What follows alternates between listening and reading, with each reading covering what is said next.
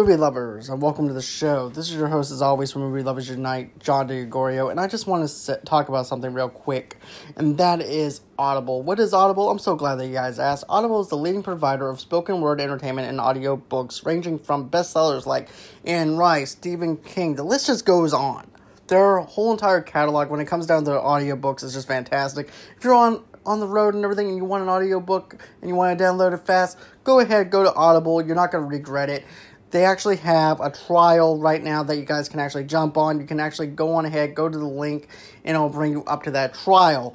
And a matter of fact, every month, members actually get 1 credit to pick any title, plus 2 Audible originals from a monthly selection, and access to daily news digests from the New York Times, the Wall Street Journal, and the Washington Post, as well as guided meditation programs.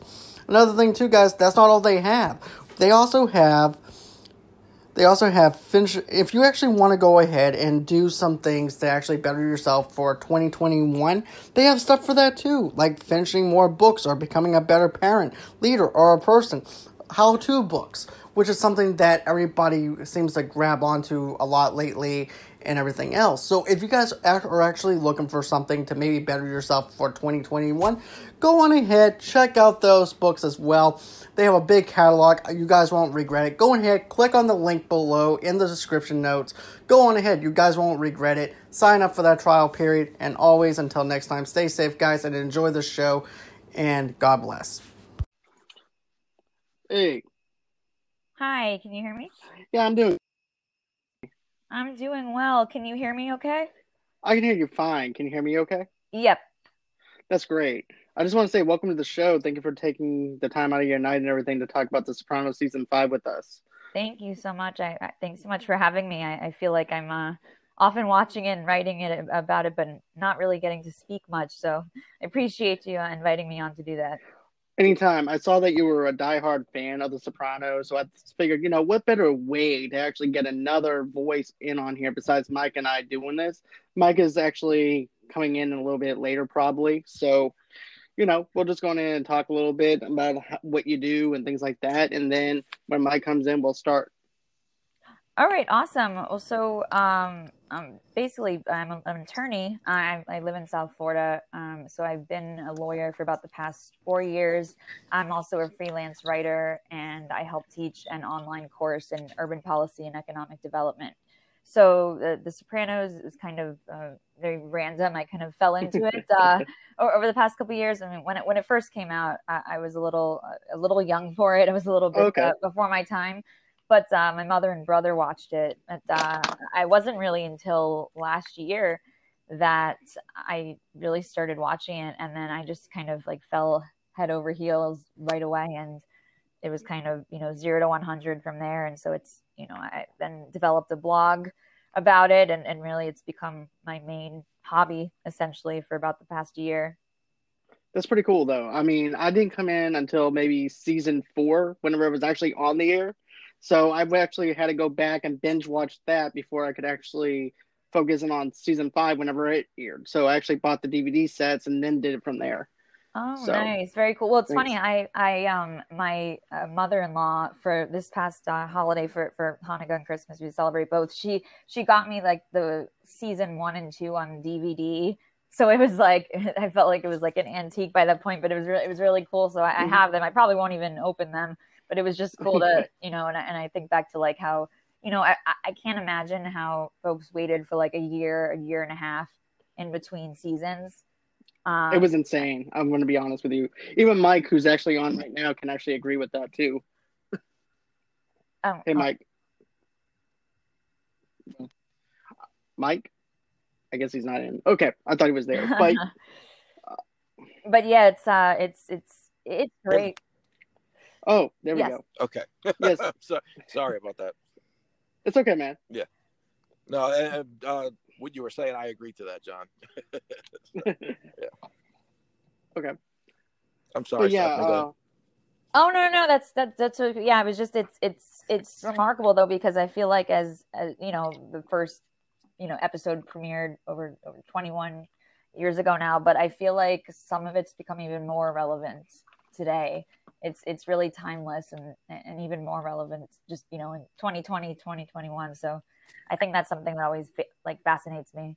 Oh, yeah. Same here as well. Yeah, I agree. Because I think Mike and I even talked about that with the whole entire thing with the Christopher Columbus parade thing whenever it came down to the protests in season 4. We actually talked about that.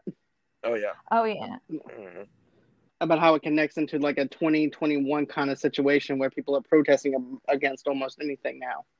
So. Oh, yeah, absolutely.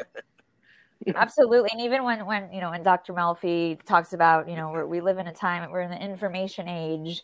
And then when Artie Bucco in season 6 talks about, we have the most digitized data collection. I just think, that was 2004, 2005. If only they could see 2021. Exactly. So anyways, with season 5, The Sopranos, episode 1, Two Tonys, this is actually probably one of my favorite introductions into The Sopranos. And everything, because you're dealing with a lot of stuff that happened in season 4. You're dealing with Tony going through the divorce. You're dealing with, of course, Christopher's addiction after he got out of rehab. Then you also have a bunch of other unclosed stuff that actually happened from season 4. But in episode 1 with the Two Tonys, Christopher's actually in a bad mood because Paulie keeps on making him pay for his meals. Chris makes Paulie pay for the meals instead. Yeah, I remember that was it's just one of those things, it's like they were both wrong. It wasn't something where it was like, oh, Christopher was the one that was on the right side and then or just Paulie, like, they both didn't know how to handle things and kind of like culminated in the parking lot situation. Exactly. Because even Mike and I can actually agree with this, though. When two guys get heated up about something that's actually stupid, our tempers tend to heat up. But how funny was it when they hit that guy with the brick? I mean, Jesus Christ. It's terrible. Poor guy, but fuck.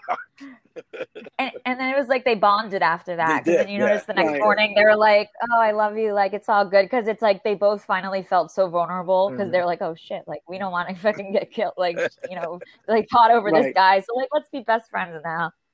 Right. My favorite line, though, that Paulie actually says after this, like the next day, he winds up saying, Chris, somebody could have died that night. I'm like, you killed somebody. that guy. Right.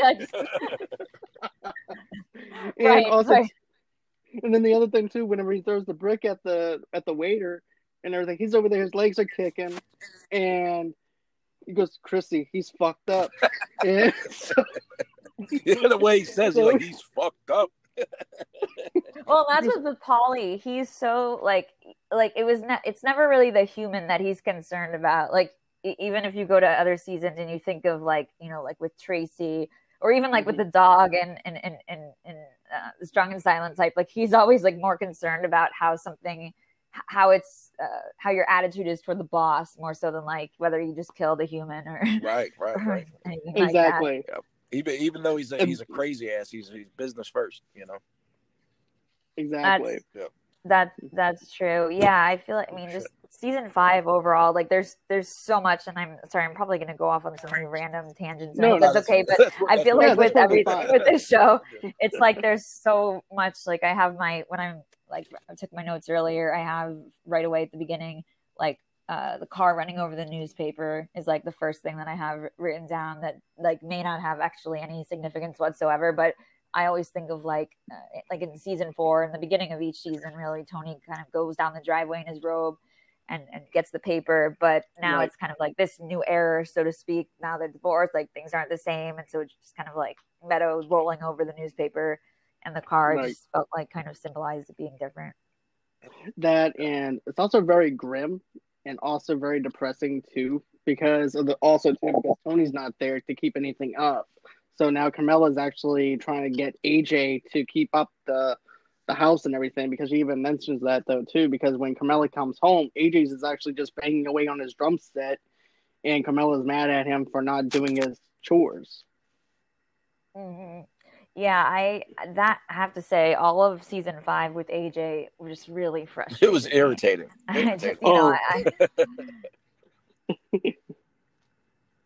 Anything related to AJ was aggravating me, to be honest with you. because Mike could even vouch for me though, because every single time when Carmella was around, it was always AJ this, AJ that. Oh my gosh, yeah! Don't even get me started with the Dr. Wegler with the AJ stuff. I don't even think of, but yeah, just it's, and I get it. Like we were all teenagers once. Like I'm sure we were all a pain in the ass at some point, but it was like there was no redeeming quality with him. Sorry, I feel like I sound like such an AJ hater, but I just there isn't. like we were all pains in the ass. Like Meta was a pain in the ass too, but at least like she did well in school. Right. Like there was like there were redeeming qualities. And no, I don't hate AJ. Not my favorite character, but it's definitely not my favorite. Yeah, right. he's not the favorite for sure. No, he's kind of a little whiny bitch. Let's be honest. I mean, like with the bear, like when you saw the bear. Yeah, mommy. But yeah, we're gonna get into the beard though too, because at first he's talking back to his mom, and all of a sudden he goes outside and everything to do some chores. All of a sudden, mommy, and she's out there with pans and everything, banging the pots, trying to scare the bear away. And I love how the bear was just chilling. Like it kind of looked like it was just gonna like just make it like sit on the little lawn chairs and like right. It was just funny how like what are the pots and pans gonna do? Exactly. And the bear's just like, hey, look, I was just coming here just to chill, you don't have to go on ahead and bang your pots, lady. I was just trying to lay down for crying out loud.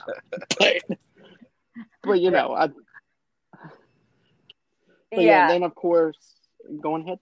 Sorry. Oh, no. I was just going to say, and it was just, it's very, I feel like symbolic in terms of, like Tony not being there and then the bear. And then like, I've heard people before say that like the bear is Tony is the bear. Like there's of course you could go all the way down the rabbit hole with that one. Oh yeah. The analogies, right. Which I didn't find that, I didn't read too much into that kind of atmosphere whenever it came down to that. I was like, okay, there's a bear in the yard. Carmella's trying to get rid of it. They're going to call some wildlife to try and get rid of the bear. And AJ's acting like a little Right. But I also like how Carmella goes on ahead and gets an AK-47 out to try and bring the bear down. You gotta love that.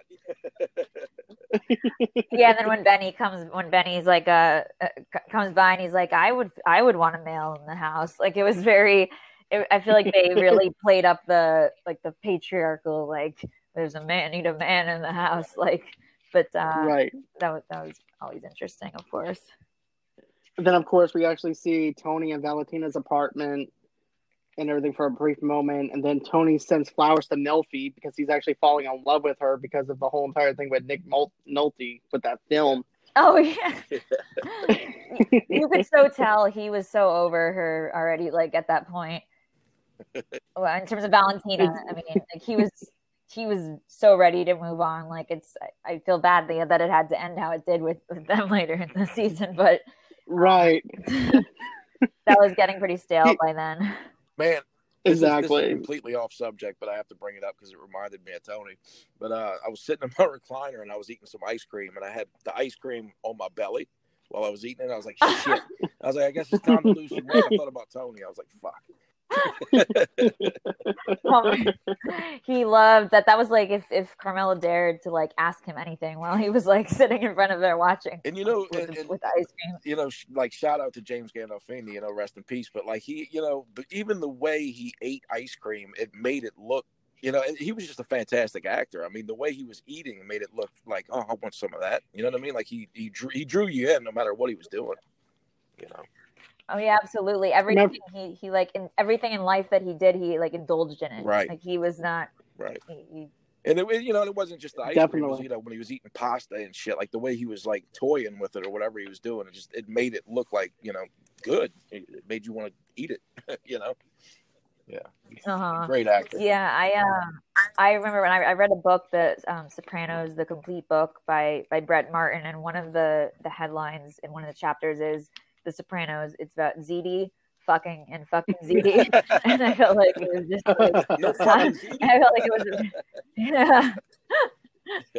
Yeah. I'm gonna have to read that book. To be honest with you, I heard about the book and everything. I'm gonna have to try and check that book out. It's really good. It's kind of like a coffee table book. It's a lot of pictures, a lot of just kind of background. Right. I really enjoyed it.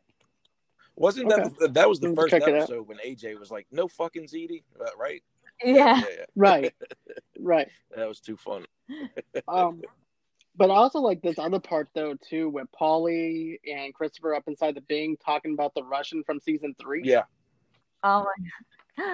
That, and it's just like, it makes sense because it's just, I feel like Valerie, even though he was only, in a couple episodes, I feel like his, as evidenced by the fact that he was on that Sopranos fundraiser recently, even though he was like this very minor character, he kind of just, he was always kind of hanging there in the background because there was definitely never any closure there. Yeah.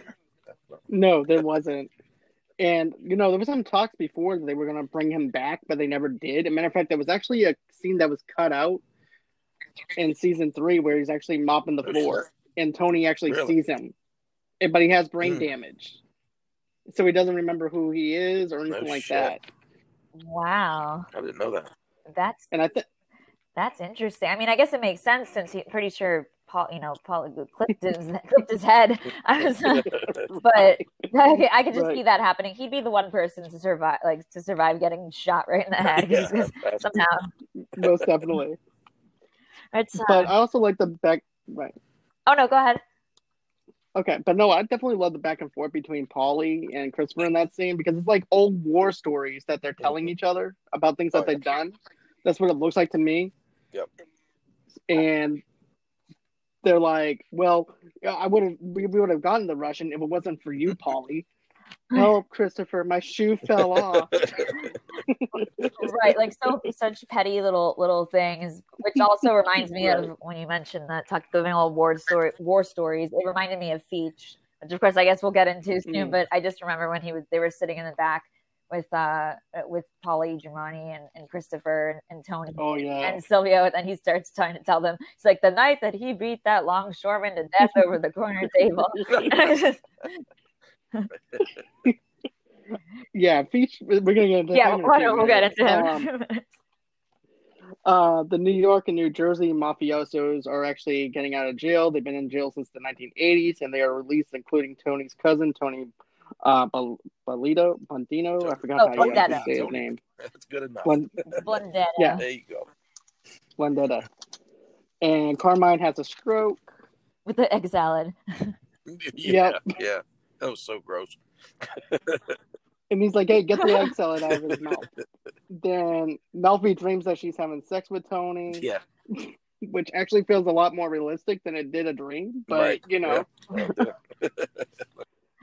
Then the next day, Tony confronts her that he has feelings for her, and he watched Dr. Phil say he won't get sued for dating. And an ex-patient, she calls him out about his marriage falling apart and about how it's affecting the kids. He wants to show her two sides of him. Tony is mad at Christopher about not paying for Paulie's food. Chris only pays $1,200 and didn't tip the waiter. Chris throws a brick at the waiter, and Paulie shoots the waiter, and they drive off. The best. It just goes to show the transactional nature of like everything with them. Like they the only thing they were worried about was getting caught. Like they didn't care if the actual person died, or like there was just like so great. No. And remember, Paulie takes the check, takes Christopher's money, and goes, and the first thing out of Christopher's mouth, he goes, "That's my fucking money, Paulie." Right. He's running off. He's like, "That's my fucking money, Paulie." Well, that kind of reminded me almost of, briefly going off on a tangent back to season 2, but like in Funhouse when Paulie goes down and gets like Pussy's watch and like stuff like that, like he's like, what's the value in this? Like, I'm not really concerned about the person. Like, you're gonna get the money. Right. But what did you guys think about the whole thing about whenever Tony confronts Melfi about his feelings for her, and he watched Dr. Phil? Tony don't. That was his version Tony of going don't to therapy. Know what the hell he wants, man? You know what I'm saying? He's all over the place. You know.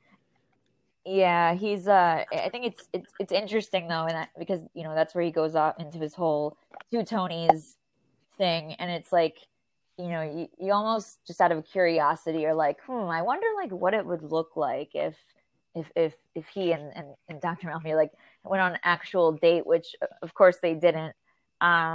But I think it's really a shock for him because he's used to getting what he wants. He's spoiled, yeah, exactly. And he confuses love with infatuation. He Right. gets infatuated Yep. with things, and he wants everything that he gets infatuated with. And yeah, so I mean, her denying that and not giving what he wants, it's like he's, like you said, not used to that. He's spoiled. Yeah, he's definitely spoiled, and it's like what he can't have is what Mhm. he wants. So he's going to try anything Yep. he can to get it. But he's also like a little 12-year-old kid where basically he has a crush on somebody and then he gets turned down. He goes, well, Fungul, I'm not going to even bother Right. with you anymore. You know? And, it's kind of like if you think about it, when a guy cheats on somebody and then they call it quits with that one, he wants to go out back with the ex-girlfriend and the ex-girlfriend tells him no and then he throws a tantrum. That's what it also yeah, seems like yeah. to me too. He's- But he also reminisces about Artie's wife though too. He's like, you know what? A girl like Artie's wife and everything, I think that should be okay for me. What do you Oh think? yeah, I remember you said she's a notary public, like later in the Right. season.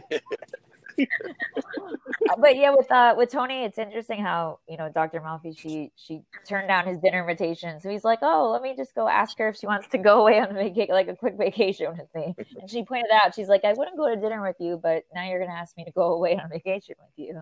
Like, not sure how that works, but Right. I guess he's used to like doing something nice and fancy that usually gets him what he wants, like with Carmela, for example. right. So it's interesting. All right. So at this point, did you want to go to episode 2 with Yeah, the Rat sure. Pack? Yeah. Okay.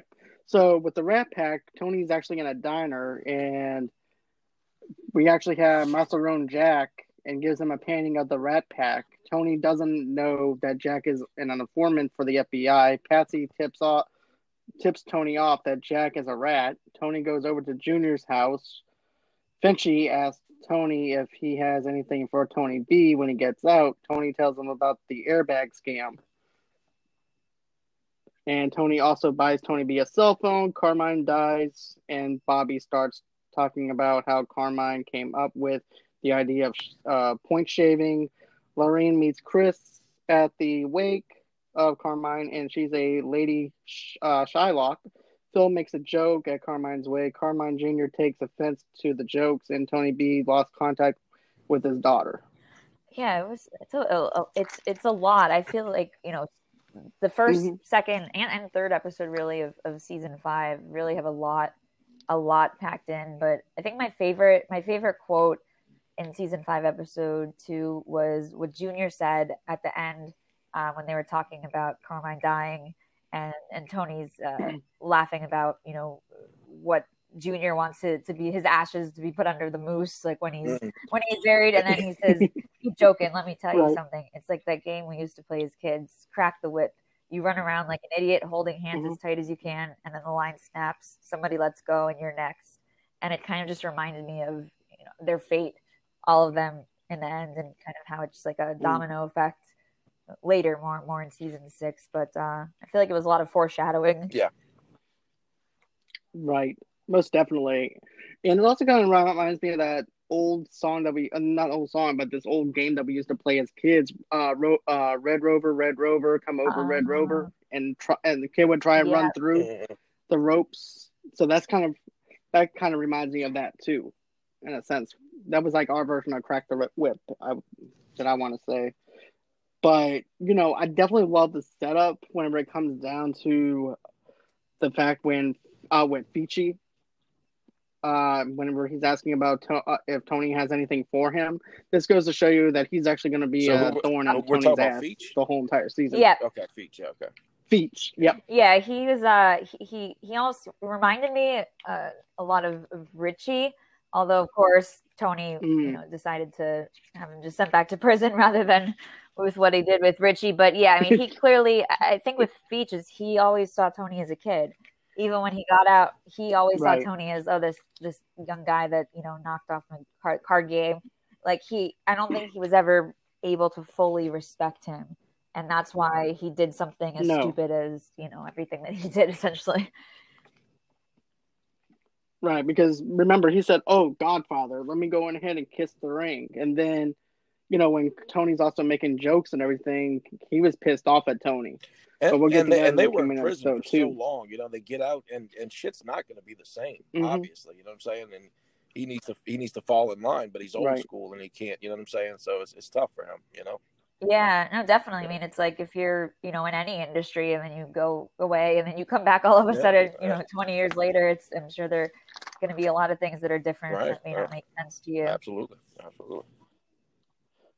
Right, because they're actually expecting to come out the same way that they went in, and wanting things kicked it up don't to work them, like and that, that's not the way it works, because new people are in Mhm. charge. The old people died, or they're older now, so therefore the new regime is elevated, which is What did Tony. you all think about with and Jack everything. Masserone, the whole, like, I always thought that was interesting, Tony's process of, like, figuring out that he was the rat with just, like, the dinners that they had and whatnot. Oh, I thought it was fantastic, to be honest with you, because if you notice, Tony was very silent during the time, even though he's eating pie. Tony wasn't giving him shit.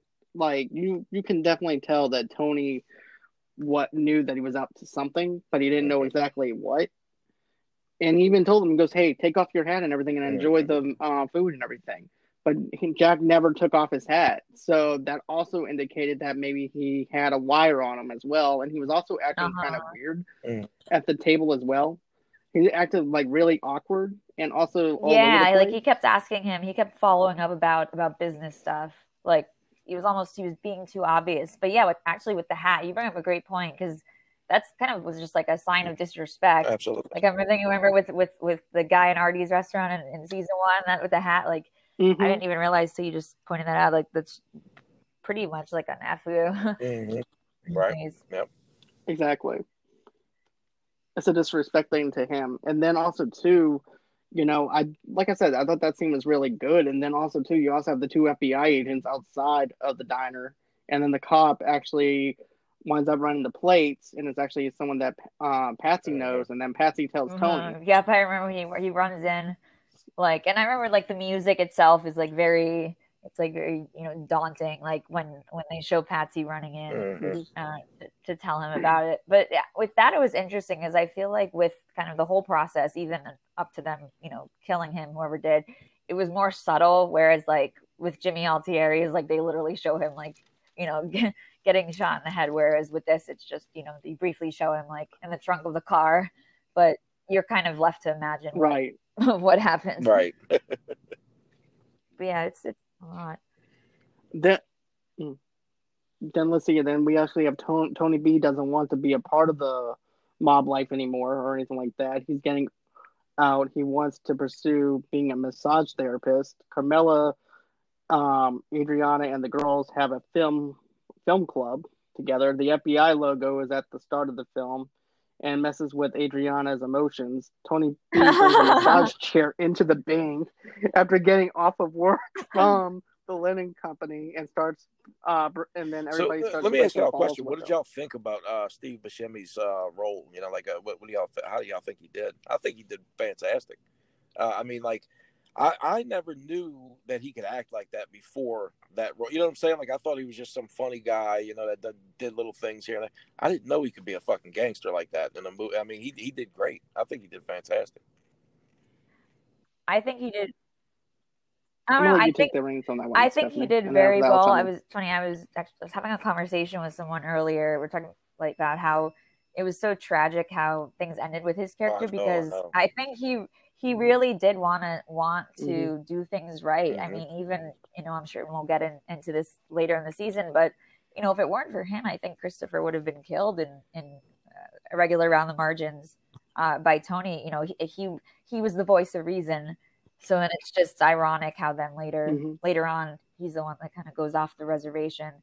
But I think it was just so many little things added together that just really, like, he kind of just lost it. It wasn't like one thing happened, but I think it was just over the course of the season, like from his kids saying they don't want to stay there to, having the issues with his girlfriend, and then, with the guy at work. And I think it was just kind of, there was obviously the straw that broke the camel's back eventually. But and I'm sorry, I Right. cut you off. Oh, no. Please go ahead. No. I was finished. Please. Yeah, no, they, I think they did a really good job of showing, when somebody's trying to turn their life around, when they're used to that lifestyle and then they're trying to do right and how just everything just keeps shitting on them.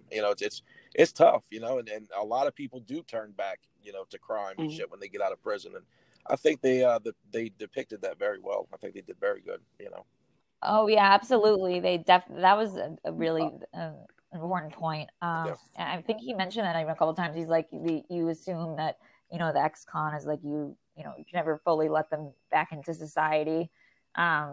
I did think he was like he was very into Meadow. Like, not that I think there was like anything really going on there, but he certainly loved to bring her up, like how wonderful she was. Yeah, it was a little weird. That's just a side note. It was a little weird.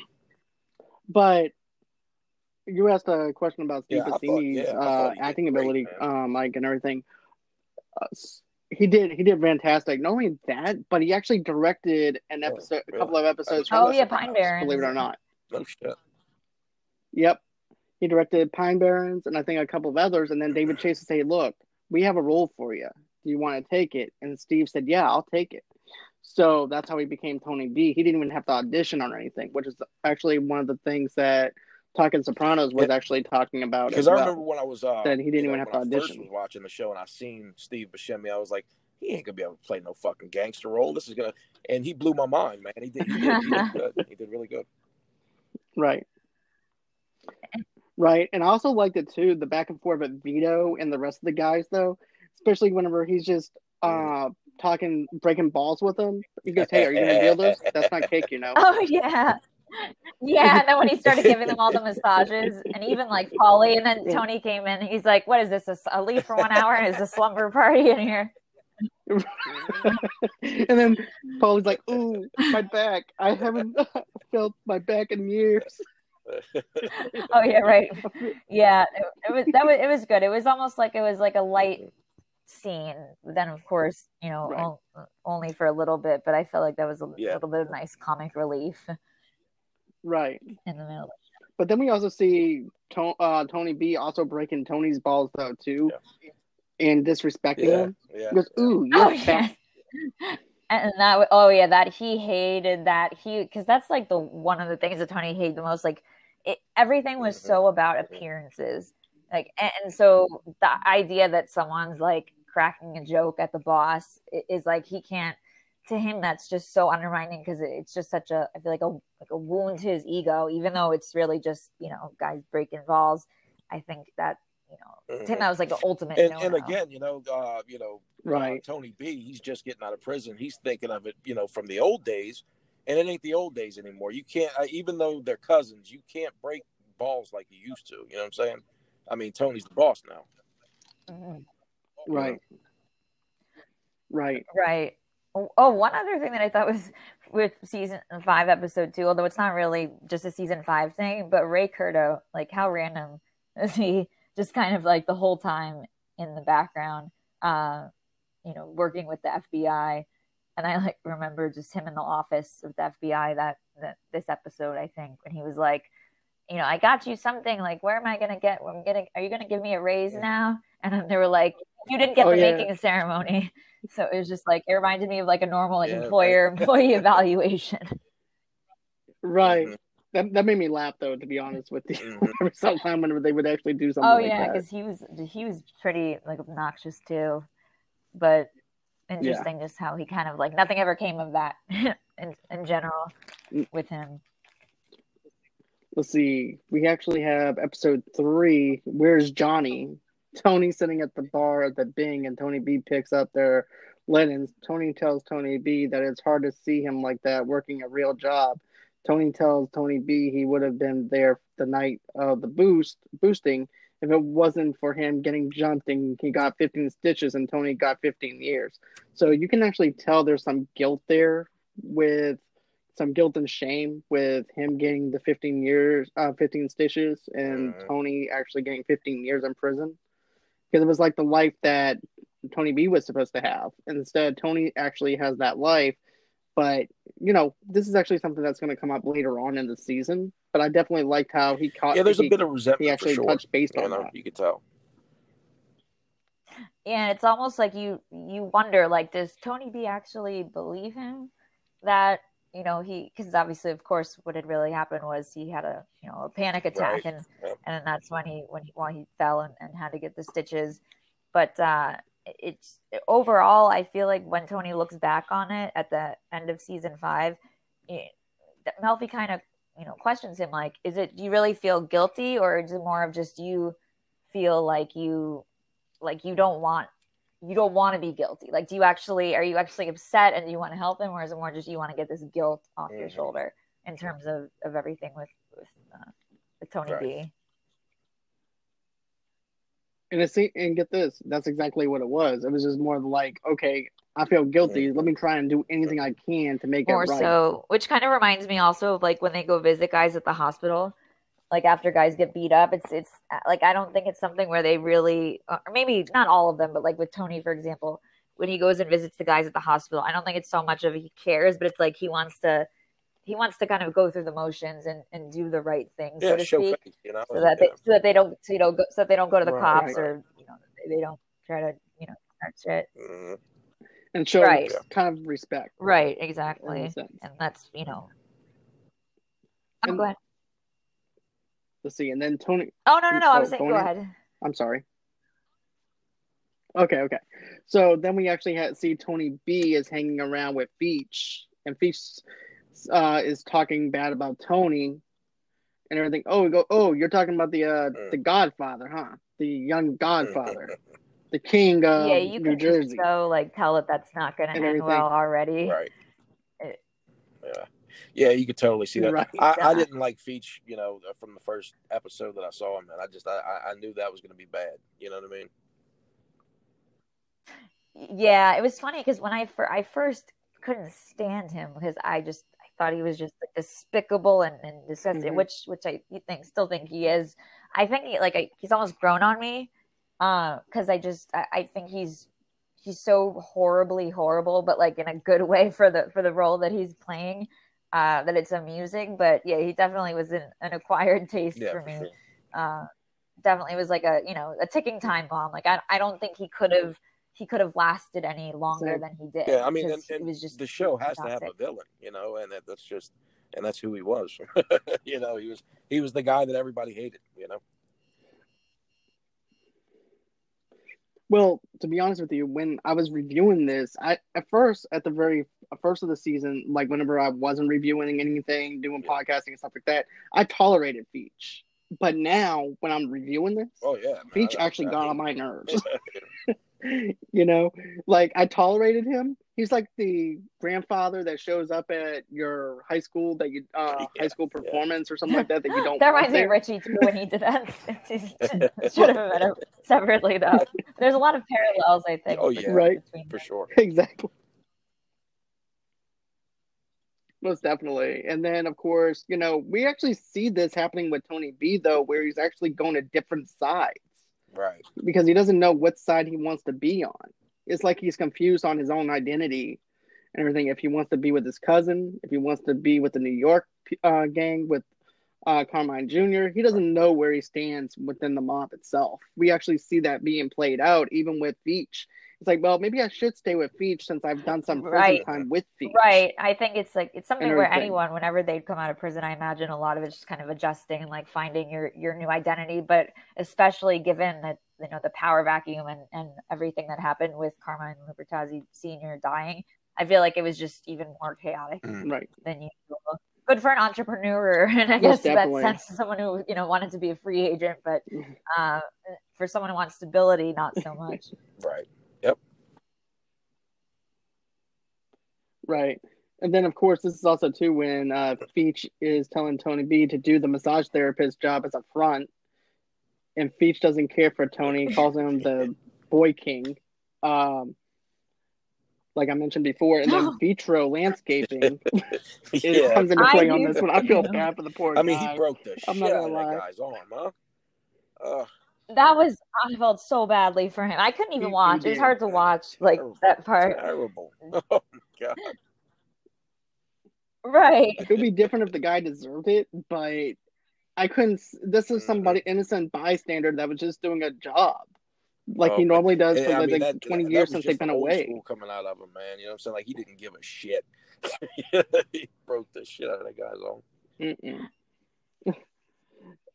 And let's see, Veach doesn't like it because his nephew does that part of the neighborhood, and Vitro has been doing the neighborhood for 26 years, like I mentioned. And Veach kicks the guy in the balls and takes him down and hitting him over and over again. And so then, of course, then we actually have Junior is having a hard time with his Alzheimer's and thinks he sees himself on TV and Curb Your Enthusiasm and thinks that Bobby is on TV with him. I loved those little things of Junior watching TV, like, which is later in the episode too, when he randomly says, "Oh, prairie dogs, they sleep during the day." Like, that was definitely a big Junior episode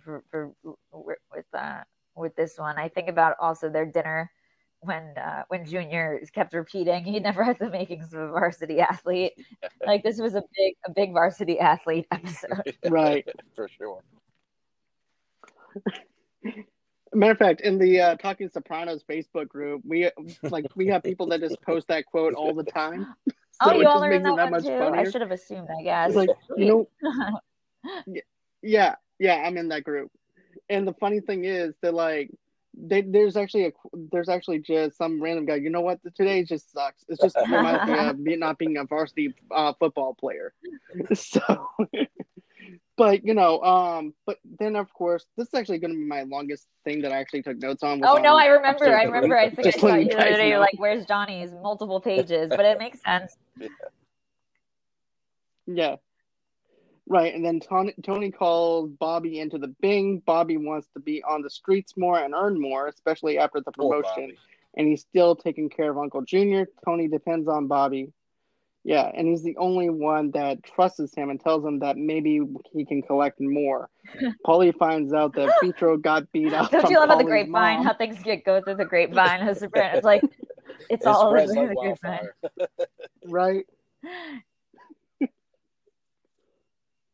And it's crazy because New Jersey, you don't expect news to travel that quickly. Well, it's like with the regular Around the Margins, I'm sure we'll get to how, like, the rumors spread so quickly, not that the thing actually happened, but about Adriana with how they ended up in the hospital. Like, that was just like, bam, like right away. Right. It was like playing telephone. That's what it reminded me of. Oh my God! Yeah, Mike, that kind of reminds me of our. Where do you all live, or where are you all from? Poplarville, Mississippi. Oh, okay. Yeah. Very small. Yeah, that is in awesome. A little small town. So very cool. Yeah. I think we actually went to high school together. So. Like oh wow. Yeah. The county I live in has 2 million people, or nearly almost 2 million. So but 2000. Oh, wow, shit. That's. I'm sure there's a lot of good things about that though. As well. We have a lot of trees. That's right. Yeah, that's about it. And cows and horses, but anyways, let's see here. Then we actually learn more, especially. Okay, Tony calls Bob. Okay, so at that point, Paulie finds out that Vitro got beat up from Paulie's mom, and I also like that whenever Paulie's just pissed off about the situation, he's like, "Who the fuck did that?" So. Of course, he finds out his speech, and then this is also too where Lorraine collects her money from the bar. That was one of my favorites. Horrible that I shouldn't say one of my favorite scenes because it's a horrible scene. but when he says next time there will be no next time, it really is. Like, it was just such a great Phil Leotardo moment. It is because Phil comes in and slaps her and shakes her down and duct tapes her hands because she isn't paying up to Johnny. Lorraine has been paying up to Carmen Jr. instead. She says she'll go down on them. And my favorite line that Phil actually says, "Is she any good?" You're probably tired. Thought that the whole, like, their relationship, like, when I also think of when they were sitting with Angelo and Tony and Junior to tell him, this is, I guess, the next episode, or may have been this episode, but to tell Tony and Junior that they were having problems. And her partner Jason was like, potential bloodshed. We almost got killed. And she's like, Jason, men are talking here. I was just like, that was good. I love it. And then, like you mentioned before, the book muffles out the shot and shoots her in the chest. The phone book doesn't even allow the bullet to hit her. It makes it only to the R's. Next time there will be no next time. Questioning, did he know that it was gonna stop, or like was it literally just kind of totally like Russian roulette? Like, oh, it might go through all the way through. I would hope he knew, but he probably didn't. He probably did not know. I don't think, to be honest with you, knowing Phil and the loose cannon that he actually is, Johnny probably just sent him over there to send a message. So that's true. Phil's way of sending a message is, well, if you die, you die. If you don't, that's true. You live another day. And she didn't learn, and she didn't. You know, I mean, I don't see how she would have thought that was going to end well. Right. No, same. Then Angela meets up with Junior and Tony with Lorraine because Johnny wants her to kick up to him, and she's mad because Carmine Senior's body hasn't been dead long enough to even collect any maggots. And Johnny wants her to kick up to him. Tony suggests having a I have to say, I made a couple of memes over the past couple of weeks with the paralleling with because there's been so many headlines over the past few weeks about the Senate, the U.S. Senate, getting in a power sharing situation. So for one morning I saw that and I was like, I took a picture of it and I put it up next to one of Tony talking about there being a power sharing situation. That's great. Oh wow. Another good meme would be AT&T family share plan. But, that just made me crack up. And then, where she pays up to Carmine Jr. and Johnny and Angelo, Paulie has a sit down with Feach to talk about Vitro. Oh, go ahead. No, I was gonna. Say. I feel like go ahead. I want to hear your with them again. Even though Tony was the boss, I feel like Feach doesn't really fully respect him, and I also think that Paulie has resented him for a while. So I feel like just that whole conversation among the three of them wasn't really like. I just felt like they kind of still wanted to do their own thing. Yeah, absolutely. Definitely. And Paulie's always the type of person that wants to take things into his own hands rather than go into Tony first, which is also what and then even in season 4. It's kind of ironic when you think about it, how like at the Christopher's making ceremony way back when, Paulie was like, if you have a problem, you just got to go to this guy. Then meanwhile, like when Christopher actually went to him with something about Paulie, he's like, don't you ever go talk to him again about other issues. Yeah, right. And then this is where Johnny and Tony have a meeting about Lorraine, about Phil, about power sharing plan. Johnny said, and this is my favorite line that Johnny says. Johnny always has the best lines. Because remember in season 4, whenever they talk about Jenny's sack, about how big she is and everything, what does he get to do? Fuck my wife for $1 million? So when he talks about the power sharing plan with Johnny, he asks, "What the fuck is this?" And then little Carmine uses the UN later in the season in unidentified blackmails. He's like, this isn't the UN. Like he says it in a much more calm way than Johnny Sack, but calmer way. Funny that it was similar, right? But to me, whenever he goes off on a tangent like that, it just makes it that much funnier when he gets. Yeah, they all have. It's interesting how they all have their little things that really tick them off. Yeah, I mean they're all like children. I mean they're all like spoiled freaking children. It's ridiculous. Yep. Mm-hmm. I think even Carmela said that though in season 1. Yeah, kids that they're them. Like kids. Kids that'll blow your fucking head off. Right. Now we actually see the Alzheimer's though with Junior though. He's actually sneaks out of the house, drives around, looking for Junior Soprano. Yeah. Oh no worries. This is Soprano. Sorry about that. There was a little bit of comic relief in that one too, when the woman who was, I think she was homeless, because she went and found him when he was sitting at the bus stop. And he said to me, "You and I had relations?" Right. And she goes, "You drive? I'll give you half now, half later." And he goes, "Fuck, okay. I need to find my car." And he just gets up and leaves. I was like, wait a minute. It's Because his said bathrobe. Johnny had fucked me up. I'm sorry. Yeah. Oh, no. I'm back in it. Yeah. Well, no, it's fine, man. Because remember, Junior is actually going into this old building that Johnny probably used to run. And that's whenever some other guys actually own the place now. And he says, "Wait, you're talking about those Italian guys? Mm-hmm. Yeah, there hasn't been anybody around here in like over 20, maybe 30 years." Yeah, he was.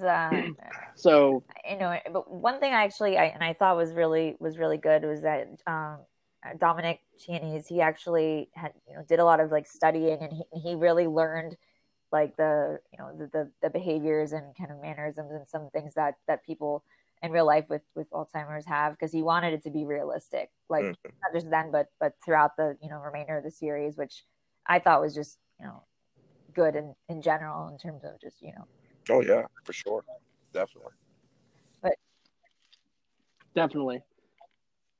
Now this is actually my favorite thing. Oh yeah. Though Paulie has actually listened to a self-help tape on Peace and learning when to strike and not to strike.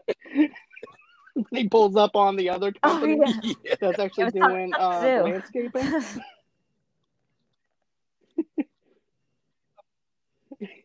And he takes he beats them up, and also makes one of the guys fall off the tree with the hang glider or whatever that he has. And then he beats them up, and then takes the push mower with him. That was great. And then poor Sal Vitro, when Paulie came to like give him the good news that he was getting some of his work back, he was like, he thought Paulie was just gonna like make it all right. But he's like, no, it's a compromise. Like you can get, you get this $500, and then you can keep half the block. And he's like, I gotta eat too. And I think like it wasn't until then that Sal Vitro really realized just like how transactional all of this was. Like, this isn't because he really cares about you; it's just because he's just doing it for transactional reasons. Yeah, poor guy. Right, and then also too, we also dealing with Bobby worrying about Junior, wondering where he's at because he's missing, and then Janice comes in. This is the thing that pissed me off. She does not care about where Junior is and everything. But yeah, when Bobby's mourning and everything over his wife, she said, "You need to go on ahead, get up, and do what you need to do to take care of my uncle." Now all of a sudden, because it doesn't benefit her and everything, she's pissed off because of the fact that Bobby just she can't go lay down or whatever. Man. I mean, he really doesn't, He's I think that's why it's so sad at the at the end what happens with him, because I think he actually really cares for Junior, whereas with Janice and even Tony, but mostly Janice, like Janice was in it for Janice. Yeah, for sure. It was, she could play the role of the we'll do the Sunday dinners and kind of fake it for a little bit, but then when it came down to it, I mean, she didn't want to go like actually put effort into taking care of him. She complained to Tony like, I'm taking care of these kids now, but like, I mean, she just was kind of just laying down a lot, like Bobby said, and he definitely he did not get enough credit. No, not at all. No. And let's see here. After that, Adriana is wondering how much longer she has to keep ratting out Tony. Fichi and Paulie reaches out to Tony about Vitro. The two of them split the neighborhood, and then Uncle Junior is diagnosed with Alzheimer's. And then that's also left this actually broke my heart because of what Tony asked. Yeah, that was Junior. That was tough. He goes, "Don't you love that me?" was a sad, and even just kind of like the ending scene, and just even like the music, it felt very, it was very like ominous. I just felt like it was very, kind of like dark things are ahead. Like it was very, it was really sad. Mm-hmm. And you could tell that Tony was sad also, even though he'd never admit it. You could tell that he was. Yeah, for sure. Definitely. And also shows like at the end of an era for that also represents the end of the era for Right. Junior. Absolutely. As far as this point goes, he's no absolutely. longer in And I his right think mind. before then, like even in season 4, you could kind of, So, you weren't really sure. There were times when he, seemed like he was a little bit out of it, but you weren't fully, you're like, okay, maybe he's just, just being old. But yeah, season 5, like, was when you really like know that he was past the point of full competence. Mm-hmm.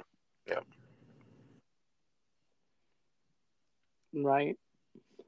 Let's see. And then episode 4, we have All Happy Families. That's actually episode 4. And AJ is practicing to drive, or what seems to be practicing driving, but it's more of like Grand Theft Auto, going back and forth in and out of the driveway. Oh, no, go ahead. Tony B. What's that? Oh, no. That was, I was just going to say, I feel like... did you have something to add to that? Or? Interesting about season 5 is I feel like it's just a lot of like family affairs as a whole. So I thought that the All Happy Families, it could almost be like a name for the season 5 as a whole. Yeah, for sure. Yeah. Definitely. Let's see then.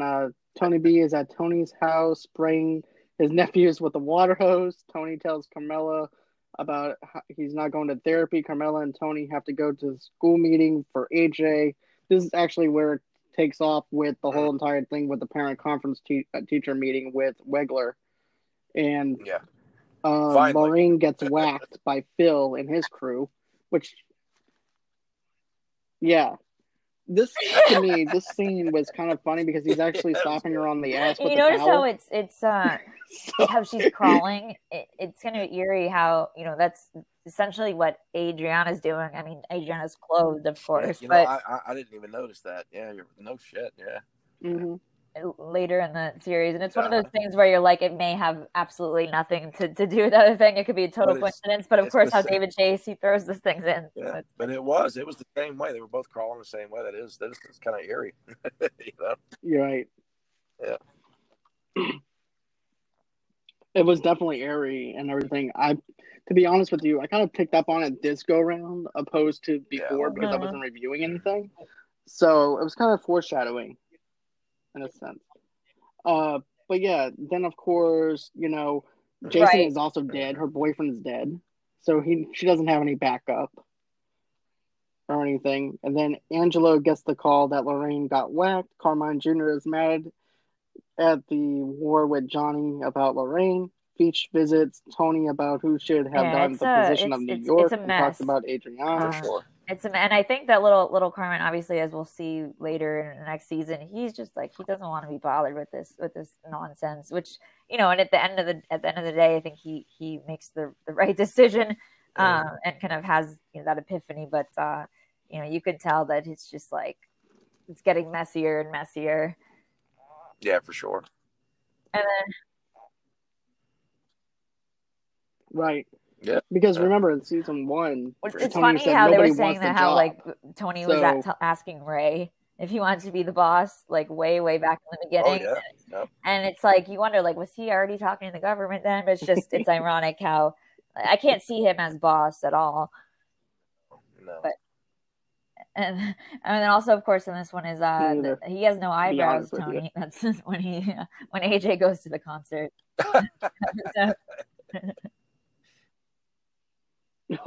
Oh yeah. I actually posted on Facebook where I said, "Oh my god, that's AJ did the Gorilla Glue challenge before anybody else before it was cool." He's such a little dipshit. I mean, he is. Yeah. But also too, this is also where Tony B's at the poker game. Uh-huh. And we can actually see where he's slowly getting it back into the mob life again. Because he's actually picking up on the poker game and stuff like that. Yeah. And this is where it was so funny. And then Tony's center, and then when Tony's like deciding what to do about him, he has like a little flashback, and you can see he just there still.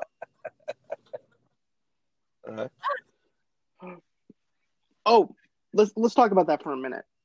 Because remember, Carmela also was the one who brought that to Tony's attention.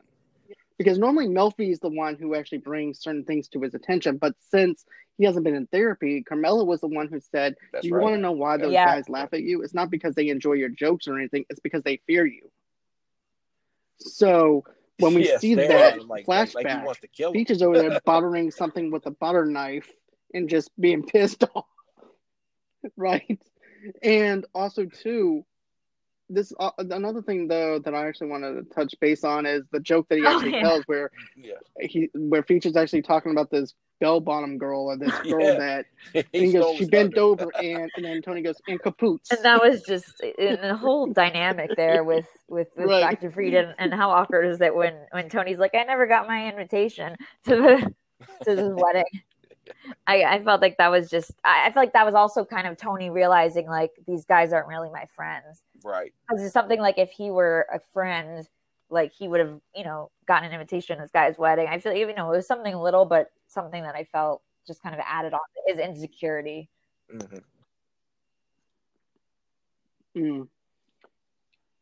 Definitely. And then also too, like you mentioned, the wedding and everything, Jewish wedding, Feach winds up doing this whole entire thing where he winds up stealing everybody's cars and puts it on the lift. And it was just like so, a very perfectly orchestrated hit. Dumb. I guess I don't know if it was like if Feach really didn't know that he was a friend of Tony's, even though he told him, or if he just literally didn't care. I was like, dude. Yeah, I don't think he cared. Like, no, I think he knew, but also didn't care. Because if you think about it, whenever he's over there buttering whatever the hell he's buttering, he's pissed off. And then, of course, the guy's also there too. His friend's there. So he's trying to think of a way to actually backstab his friend. So that's whenever he decides. And don't forget, his friend's also talking about how much money he's spending on the wedding and things like that, and about the car. Yeah, and also he probably still had resentment from back when they robbed his card game back in the day. So he's probably like, "Oh, you all, came and did this to me. Like I still have my turn now." Yeah. Eye for an eye. Yeah. Let's see. Definitely. Then Tony has a meeting about AJ's grades. This is where Carmella and Tony both have the meeting about AJ's grades. Tony buys AJ a car. And then, of course, once he brings his grades up, he can drive it. I thought it was interesting how in the meeting with Dr. Regler, how he kind of suggested therapy. And then this is where Tony's like, whatever happened to Gary Cooper, the strong and silent type? And then the Regler was like, well, Gary Cooper's not a 16-year-old boy. And then Tony says, well, he was at one point. And it's just like... That was good.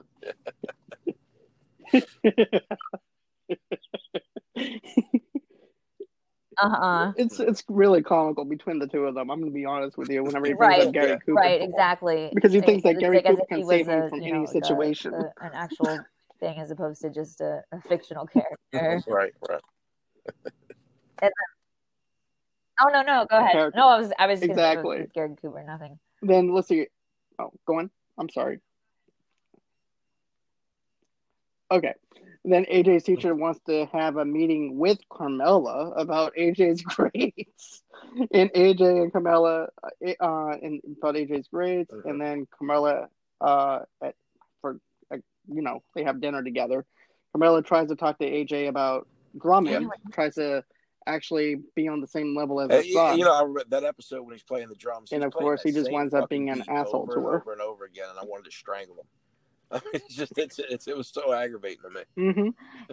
I was really aggravated just by how he was talking to Carmella. Like, she was trying to be obviously like, she brought up the Beatles, but she could have been other random things. But like, she was just literally trying to make conversation, and then he was just like, he was just so. He was not good to Carmella. Yeah, he was being a little prick. I couldn't stand him. I did not like AJ. That's Me either. Yeah. With the eyebrows. And then this is also where AJ goes to the Mudvayne concert.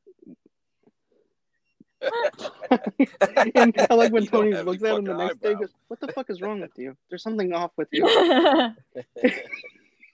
And then Carmela goes, "You don't have like any proper eyebrows." weird sex with the teacher, which is funny because it's actually Carmela the one that ends up sleeping with the teacher that he thinks is gay. There are so many like random pair, like, ironies.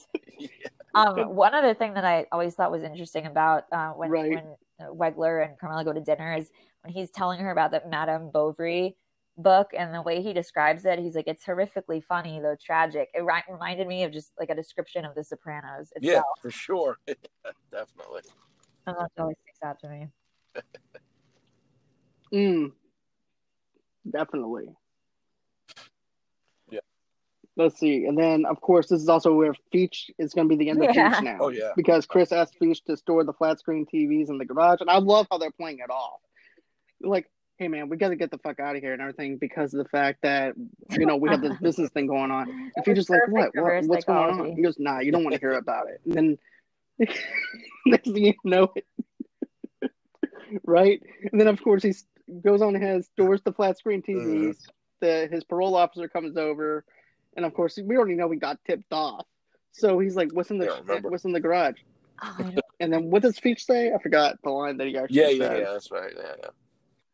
He says, weapons of mass destruction. That's right. Because don't forget, those were and then he said the when mass destruction was like in every quote. He said it was a request. A friend of mine passed away.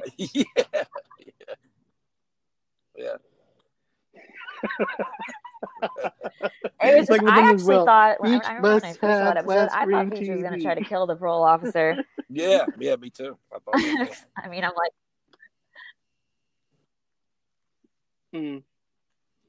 to be honest with you, I felt the other way. To be honest with you, I thought he was going to go for it. Yeah, I thought he was going to be like, I'm dead. I'm done. He's like, I'm either going back to prison anyway, so let me try to get away. But I think Tony played that well, man. I mean, he either had to whack the guy or have him set up. Yeah. And I feel like he did that. He did him justice because he didn't deserve to die. He's just a confused old man. You know what I'm saying? Like this ain't your time anymore, old man. So that's so he did what he had to do, and I think he played it well.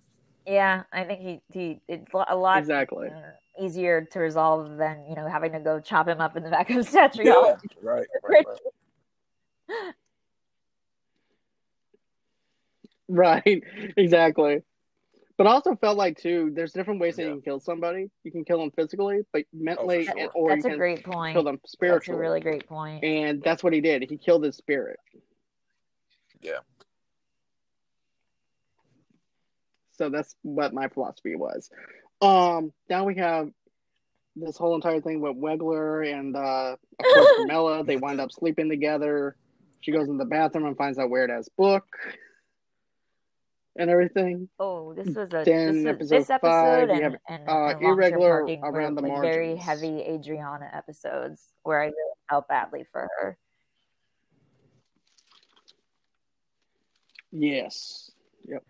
So sure. So and funny. Actually, I just rewatched that one and long-term parking today, and it's. I mean, there's so much to say about it. But I think what really got to me the most was when Christopher kind of slapped her and just dragged her out of the apartment. It was like he had hit her before, but I feel like that was the first time where it was like just really like it was hard for me to watch. And I think it kind of ties in also the thing we were talking before about the grapevine. Because obviously nothing nothing happened with her, and I guess I'll summarize it a little bit better. Of course, that Christopher's on a trip to North Carolina, so Adriana and Tony they do some kind of coke at the club, and then they were driving to get more, and then of course they get in an accident, and Christopher thinks that it's because she was giving him a blowjob while driving, and he doesn't believe her and thinks that that's what happened.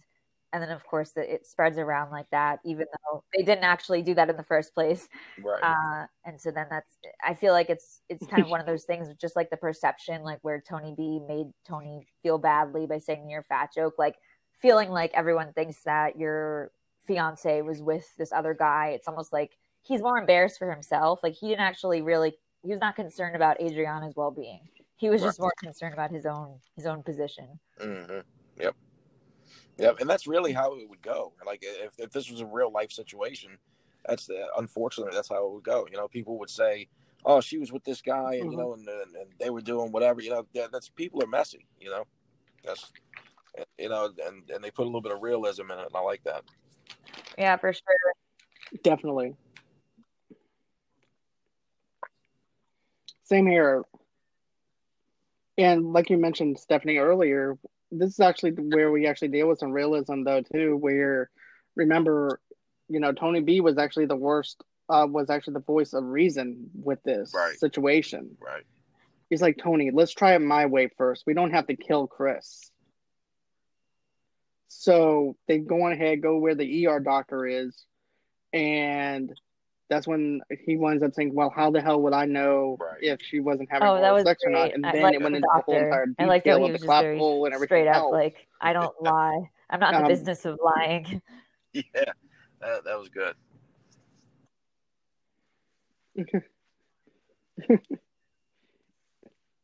And then also, too, the doctor's scared shitless, though, because after Tony B goes on ahead and confirms that she wasn't going down on Tony or anything, and Tony's like, here, right, he's probably here's some like, money I just for your want to trouble. get out of here. And then he was so confused, like, just Tony runs B's out like, the are you a door. doctor? Like, he's That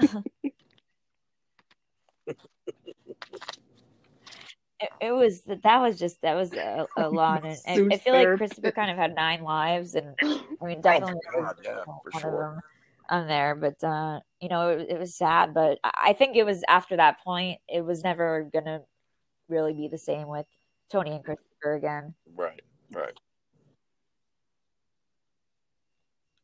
No. Same.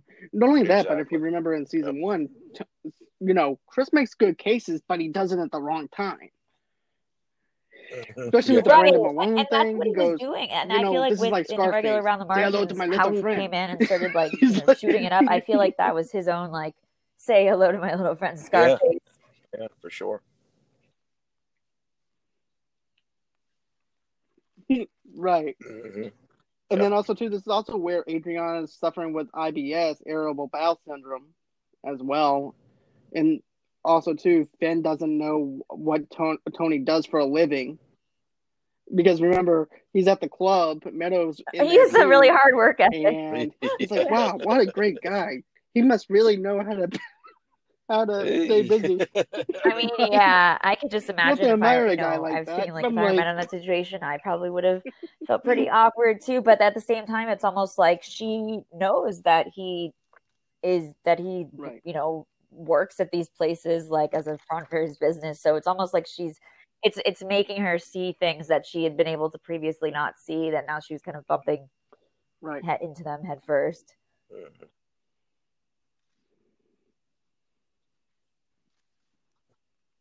Right, and this is also, too, where Tony goes back to therapy. And don't forget, Adriana and them looked like they were about to kiss until somebody banged on the door. Weird.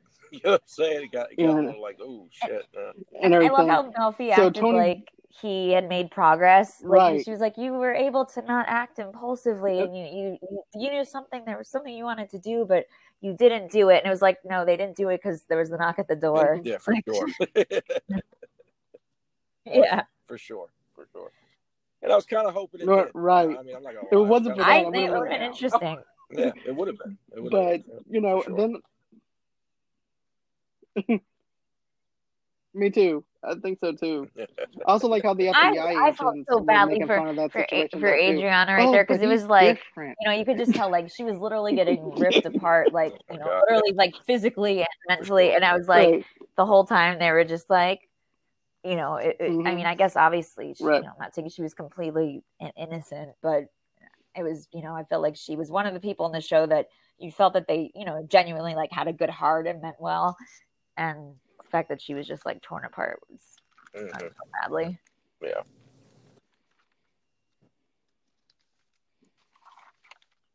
Right. And then, this is another thing though too, like I mentioned before with Tony. Remember whenever everybody's making up rumors and all that stuff? Right, he's like, everyone assumes I did. I should have just done it. Yeah.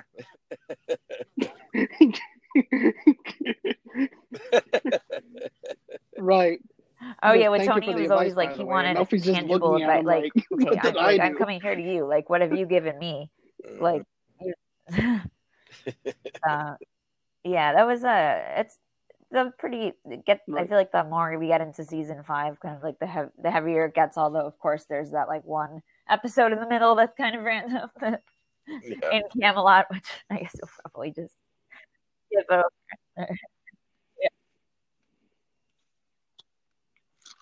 Yeah, that you Oh, and I talked about I that. have. That was like, a matter of fact, I only have maybe a page and a half for Camelot because of how creepy that. That's a good description for it. You know what's funny? I actually call it the creepy episode. But let's go with Sentimental Education, episode 6 for 200, Alex. So let's see. So Tony B's linen truck gets stolen. Tony B shows up at the linen company. Kim is pissed at him, judging Tony B for being an ex-con, and thinks that Tony B planned for the truck to get stolen. AJ and Tony have an argument. Carmela is going on a date. Carmela's actually going on a date with Wagner again with AJ's teacher. She also has a meeting with the teacher about AJ's grades. Everything about this is nothing about AJ's grades over and over and over again. It comes to be a repetitiveness with the episode.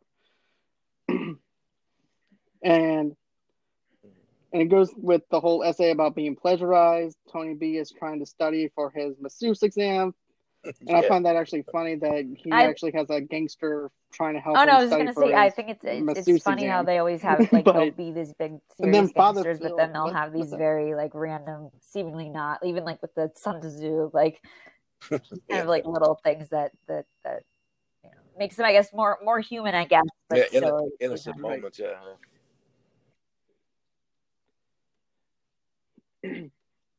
Right. Because remember, Vito's actually helping him study, and then Chris comes in there. To me, Chris is like being a rapper with right. He's also just come up with something like, witty, you know what I mean? He's on top of his head to be encouraging to him. Just kind of went through this whole like new way, like looking at things, positive motivation. So I feel like he's all like that's all fresh in his head. So he's trying to promote that sort of thing. Mm-hmm. Yep. Oh, that fucking. Oh gosh. Right, and then Father Phil, freeloading Father Phil, and you can tell Father Phil. This is nothing about him being a priest and telling Carmela what's right and what's wrong. Oh. This is actually about his own feelings for Carmela. If you actually think about it underneath the surface, Father Phil and Carm have dinner, and she tells Father Phil about her and the teacher having sex. Father Phil doesn't like it and consults with and wants her to consult with Tony about it. I he got off really easily, like back in season 1, because I'm like, if that were in season 5, he would have been a dead man. Absolutely. Absolutely. Right. Oh no, go ahead. That was it. Right, definitely. And then going ahead. And then, of course, my other favorite thing he tells her, Carm goes, well, didn't God put that feeling there and then put that need there? He goes, no. Did you put that need there, or did God put that need there? Or is there something that you want fulfilled? So there is that need there.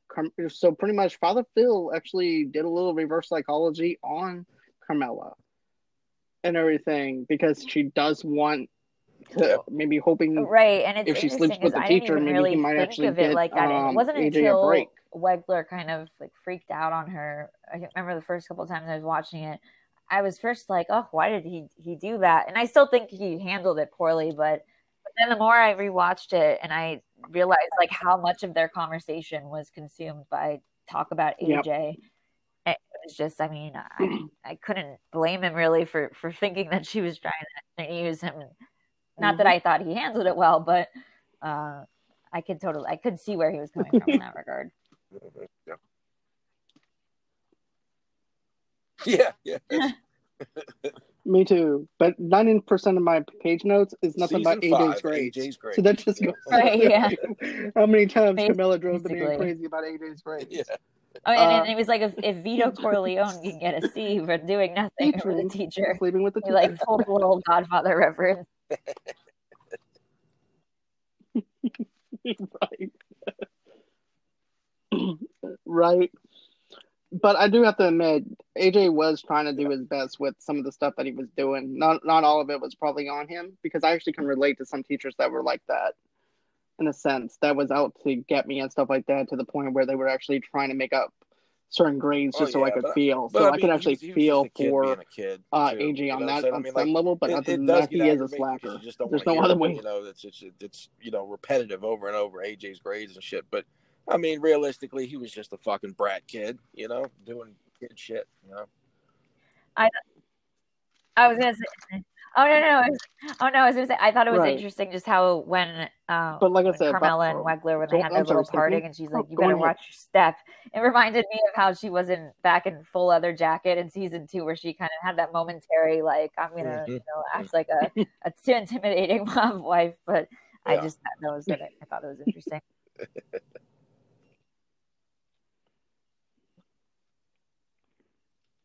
Right. And then let's see. Then you actually have, this is where I just put down like a little side note that Father Phil is just jealous of the fact that the teacher got some and he didn't. Back and forth is going to go away. He wants that. You know what I'm saying? Like, he knows that's actually that how I feel. Actually have sex with Carmela, but he, you know, he likes that interaction. You know what I'm saying? Like, that's what he gets off on. You know, the spiritual thirst. That's right. Like what she was saying to him in the beginning. Mm-hmm. Right.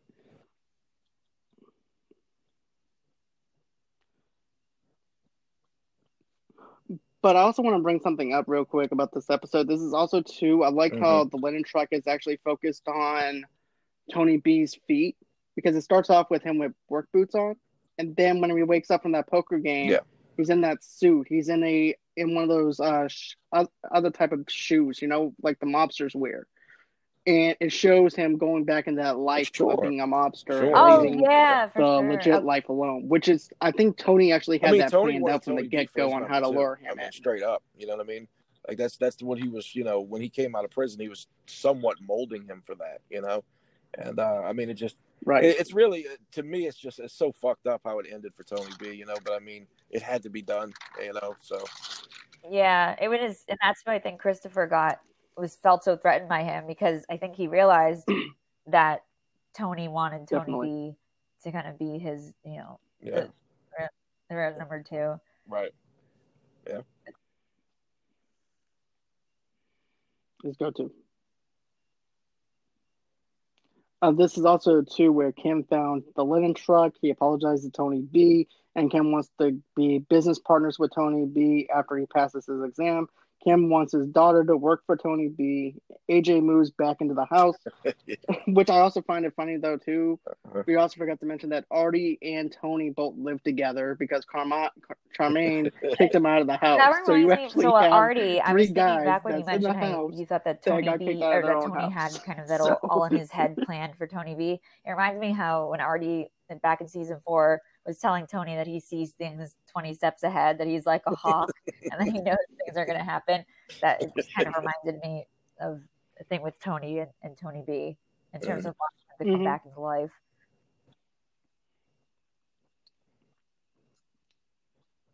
Right. It also brings up where the gambler, though, too, where the degenerate gambler, where he says, "You're like a shark. You already knew that this was going to happen." So I like that analogy as well. So it does play out pretty well in this other seasons where they actually mention that.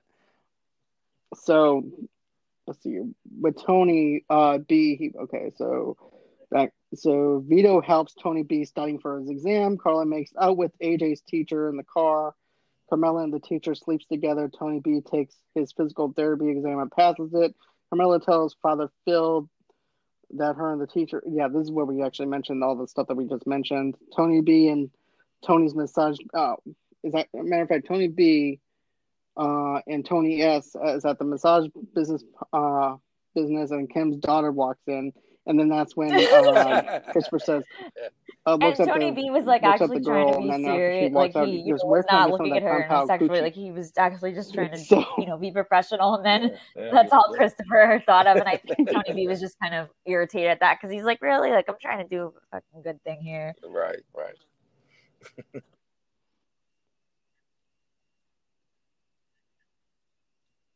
Oh, right. Yeah. And then also too, remember too, With the he's dogs. also making Yeah. references that there's actually a food restaurant next to the place.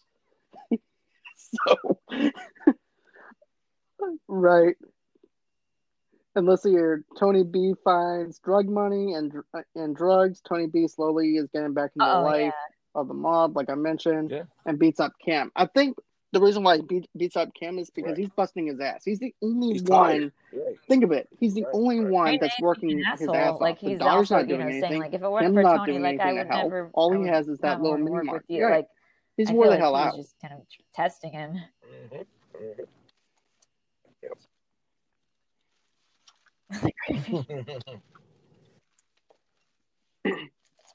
So now we're getting into the creepiness of episode 7 and Camelot. This is my least favorite episode. I really don't like this episode, but Tony and Janice are arguing in front of AJ. Tony remembers having a dog named Pippi, and their father took the dog to the pound and put the dog down. Tony visits his father's grave. Tony sees a woman sitting on the bench, his father's mistress, Fran Flingstein. Tony's father took his dog to Fran's house instead of bringing the dog to the bed. Chris is in AA sponsoring James Mummer, an ex-addict and TV writer. Fran wears JFK's hat and sings I Happy think B when Day. he Mr. realized President. that she, Tony, and then because she said, even "Oh, I Tony's don't getting have weird like out on that money. one. Like I have a hard time paying the phone bill." And then when she then started talking about how she had like bought these like fancy shoes, I think that's when he first realized like she's a little kind of full of shit. Yeah. And then I think from then on, he was just more and more like turned off by her. Mm-hmm.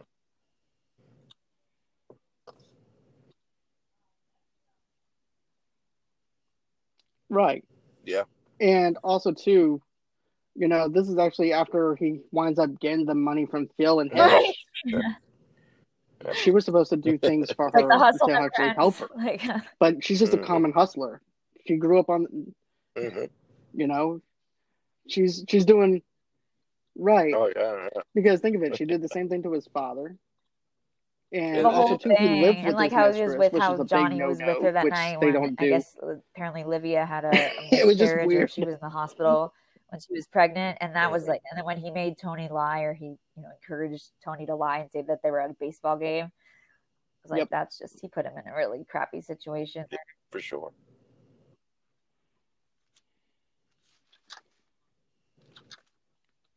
Right. Then this is also too when the mini race car track, which is barely even functioning anyways, and Phil doesn't want to give any part of the money to her, and then Hitch makes out a deal, and then they come to an agreement. Well, Hitch does, Phil doesn't. And then this is actually where it actually picks up a little bit, where Phil is ducking Tony for the money that he owes him, and Tony and Phil goes on a high-speed chase, causing Phil to crash the car. My favorite line in that scene is like, "Hey, and mister, he just are got you that okay? He fucked his neck up and he are you grabs okay, him by the mister? hair. Like, Give me my fucking money." Oh my god! I know. I was like, ouch. Although I didn't feel too badly because it was Phil, but I was like, ow, that like would. I heard that they had to, when they were filming that scene. I don't remember where I read it or where I heard, but that they like had to do it a bunch of times because for whatever reason, like I don't even remember why, but it was just something with the street. It was very. Oh yeah, because it was like an actual. I don't think they closed down the street. I think there was something like that. But yeah, that's mostly what I remember from in Camelot. I definitely don't watch it nearly as many times as the others.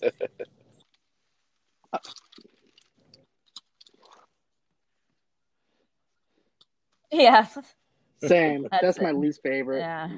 Like you said before, Stephanie, that's like Gay Girl and A Hit is a Hit.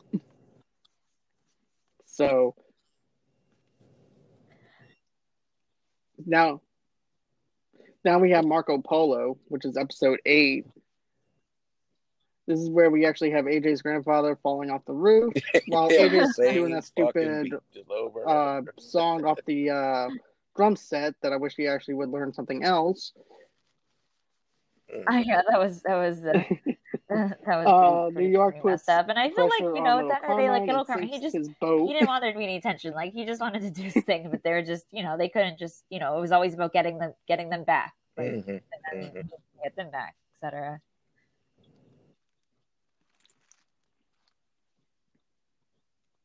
Right. And let's see, Carmela wants to throw a party for her father, and Carmela's mother doesn't want Tony there. Johnny shows Tony his new sports car. Johnny wants Tony to pay up for Phil's car accident. Tony wants the car to be fixed at Pussy's car garage. Carmela wants Tony to go back to therapy. Junior tells Carmela's father that they are having a surprise B-Day for him. Yeah. It is ruined. And he just does it right away. Like he doesn't even try to do like literally like old Bobby's like in the room with him. Like he just calls him up right away.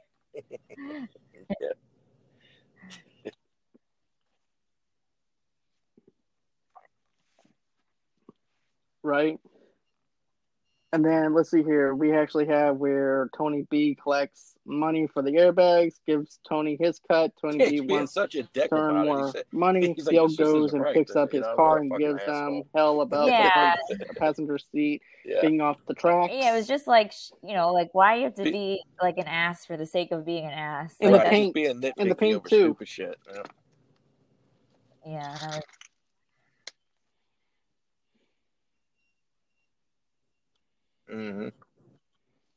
Now we're dealing with Carmela's father. Wants Tony at the party, or else he's not going. I feel Tony like it was B almost is working like with this the New episode York was family, kind of like a which is Little Carmine's almost group. like at the house itself. It was kind of like there was the sentimentality, which was more at the end. I think also with Tony and Carm, but I feel like it was almost like they were temporarily back in better times. Right. Yeah. Tony comes in twirling the sausages around his neck, and it's like everything's back to normal. Right.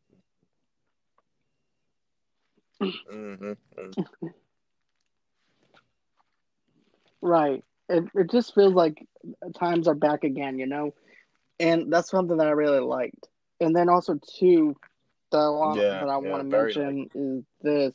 He also buys the guy a 12 gauge. It was funny how he was with like a 20-inch barrel. Even said like, "Oh, this is Tony's which I thought house." was actually funny. Like, I just thought that was also interesting, like how it was his own daughter, but I guess that was just their very like traditional. Yeah, old school mentality. Yep. Right.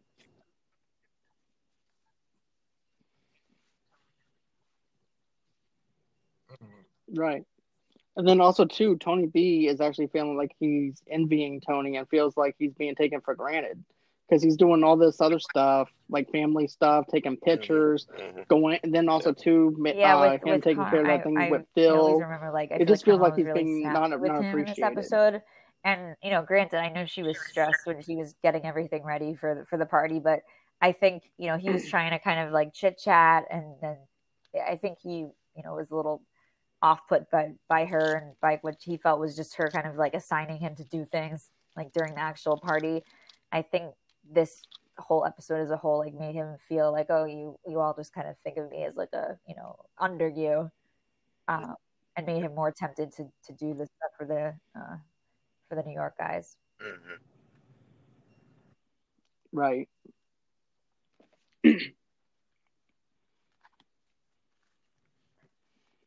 And then let's see here. Then we also have AJ and Tony throwing Carmela in the pool, playing Marco Polo, and after they get out of the pool, it's just them, and of course they end up having sex. Right. The next morning, Tony winds up leaving her. He tells Melfi and therapy that I just left her because I didn't want any confusion. Also like how in the Russ Fagoli, Carm's parents, their friend the diplomat, how there's like there's a theory that he's actually Paulie's dad. I don't know if y'all have ever heard that. It's not like something that's ever confirmed, but it's because he was in the I guess how Paulie's father or Paulie's mother, Dottie. It probably should get into it more in like season 6, but there's just they go back and they think that they have a lot of similarities, and then like it's just yeah. But we could save that for another another episode for sure. Yeah, great. I would like to do that as well. Definitely. I would like to actually have you back again, to be honest with you. We can finish up. Okay. So let's see here. Tony B. Oh, yeah, this is where Tony B. Kid steals from AJ 96 Olympic pins. Tony B. shoots Joey Peeps, which is the New York crew coming out of the Bardilla with a prostitute. Joey's car runs over Tony's foot. And I think it was like one of the things where once he did that, he's like, okay, it's kind of all over now. Yeah. Like, he's like, okay, now might as well just do whatever I want. Because, like, at that point, there was no turning back. Right, exactly. I think.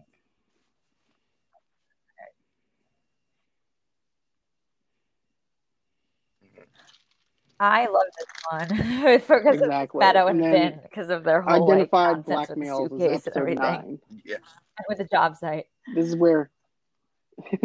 Oh no, I feel bad. I mean, I know I can take it, but I feel like right. I'll start it off. But I feel like I did not mean to just talk over the host. Are you sure? Thanks. Well, unidentified black ones. I think the one. No. What really You're good. It's my way of welcoming you into the show. The job site, how Finn started working at the construction site, and how Polly started, like treated him like crap. I was like, go clean my tires, because he didn't realize that that Finn was Meadow's boyfriend. And then once he did, he was like, why didn't you tell me you were dating my niece? And then it's like he's, like a member of the family. But then with Meadow and Finn with the suitcase, and how he sees Eugene hit little Polly over the head with the bottle, and then he's like, oh, did you not ever see this violence when you're growing up? And then she gets into the whole thing about the poverty of the Mezzogiorno. And like, I feel like this is where Meadow really, really you can see she starts to fully kind of try to like rationalize everything in her head that her father does, and act like there's nothing wrong with it. Whereas like in the past, she kind of just, didn't really see it. So she's just like, oh, whatever, that's cool. But now it's like she's being confronted with it and has to find a way to, I don't know, I guess kind of justify it.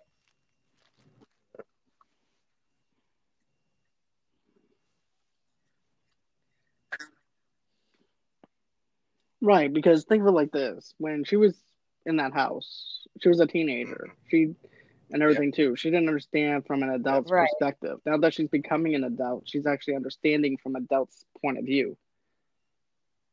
And everything too. Yeah. So, but also too, this is also where Finn pisses off Tony for paying for dinner. Carmela is actually confused after sleeping with Tony. So then Johnny and Tony plays golf. Johnny thinks that little Carmine shot when Joey they go. It's sad. That reminded me of it actually in season 6. It's sad when they go like when little Carmine says, "Your brother Billy, whatever happened there?" And then Bill's like, "Whatever happened there?" This kind of reminded me of that, but with Tony and Johnny Sapp.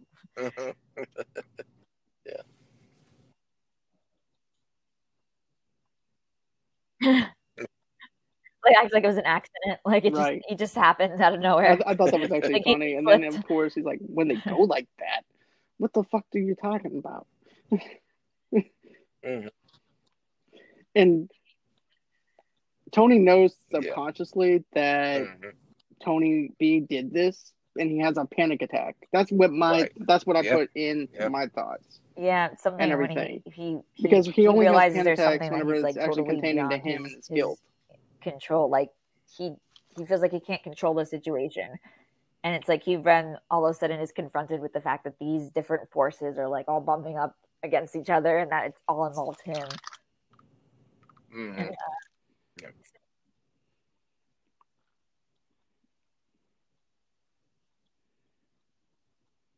And, Exactly. Let's see. Then let's see what else we got here. Oh yeah. Then Carmine Jr. trying to figure out what to do after killing Joey Peace. So I have a different. And this may also be affected by the fact that little Carmine in real life, Ray Boozer is like a really awesome guy. So it might be clouded by that. But I think that he, the malapropism notwithstanding, I think that, of course that stuff was really silly, and you could tell they were all like, huh, like, what is he saying?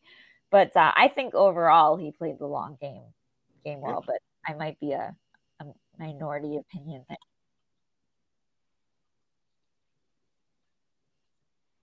Right. He made a few good hits. I'm not going to lie. He did do a few good hits and everything, but he should have just, like his concierge said, you need to go ahead, pull those reins up, and show people who you are, rather than hiding in the shadows. Right? Yeah, if he would have done that, he would have been out front and center. And I think it would have been better if he kind of running New York from that time. Realized that to begin with. Whereas Johnny Sack, like he really, really wanted to be the boss, and then of course with Phil. But he had some really funny lines in the show. There was.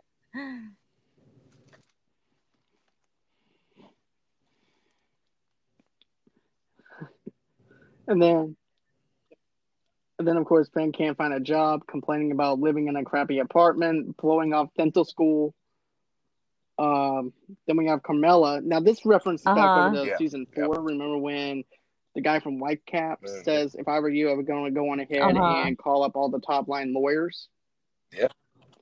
And so that way Carmella can't come back at you for the divorce. And that's exactly what happened. Carmella. I thought that was interesting. It was like saying that he can't early represent back in the like season 2. Remember when Joan Cusimano was like, "I'm an officer of the court," and she's like, "You're a lawyer." Like she almost makes like lawyers are like nothing. Like, why do you think you're so special? But then now this season, she's like, "You have options. I have a lawyer." Like she tells everyone like she has a lawyer. It's like now they're all like, this big hot shit now. Right.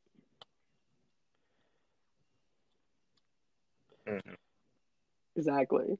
And then let's see here. We actually Tony talks to Tony B about how someone saw him limping away, and Tony is bent over and backwards with the car seats remaining neutral. Tony B acting like a free agent. Tony brings up how Tony B is mad about being arrested, and Tony didn't. And Tony B feels guilt over it. Tony B tells him to put him in. Yeah, I thought that was almost similar to like him. I thought he was almost kind of like he feels like not he's disrespecting. He feels I don't like know if he's that's the word, on but the sideline. I feel like Tony didn't appreciate that when he said like, "Put me in, coach." I feel like he was like, "Really? Are you like breaking my balls again?" Yeah. But I guess at that point it wasn't really that big of a deal.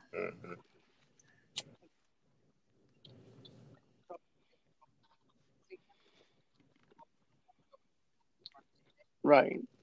And then let's see. Tony is giving Tony B the casino and opening the book and wants to open the books for him to be made. Tony had a panic attack the night Tony B got arrested. Which sounds a really funny moment, I think. Just works at the construction, like he mentioned, tells Meadow about Gene smashing a beer bottle over little Paulie's head. Right. Right.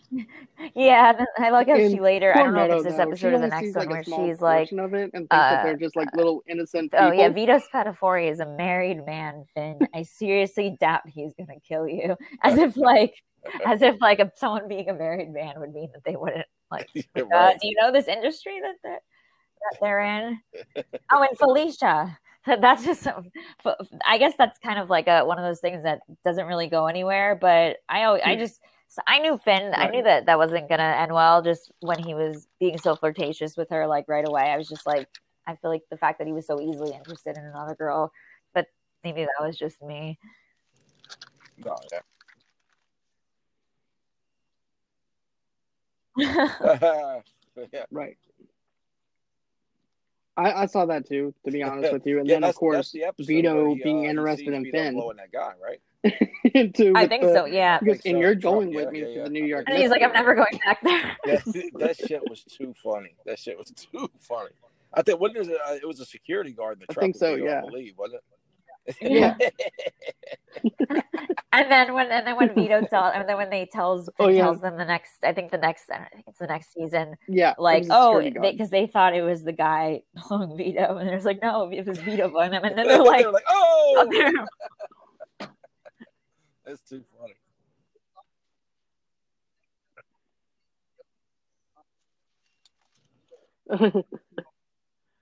And then this is also too weird. Johnny thinks that Tony B killed Joey Peeps and threatens Tony when he should be. Yeah, I think at that point it was just like you could see it was just getting more and more messy, and I think Tony was almost like trying to act like it wasn't like they were just in a separate reality. He was just trying to like hold things together and like not make things escalate, but I think he was realizing more and more how that was not going to end well.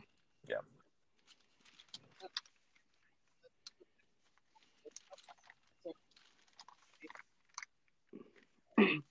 Right.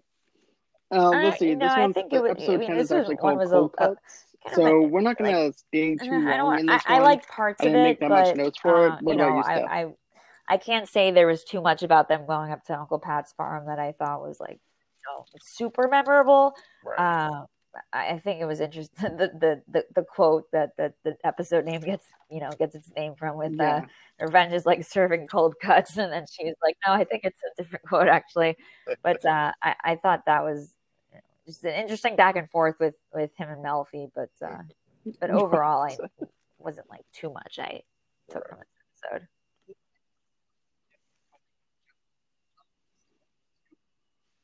Yeah, the Vespa scooters. Right. This is actually where Johnny stiffs Tony on a job on the docks with the scooters, the motor scooters. Yeah, that was great. With the investors, Johnny is taking it personal about Joey's whacking.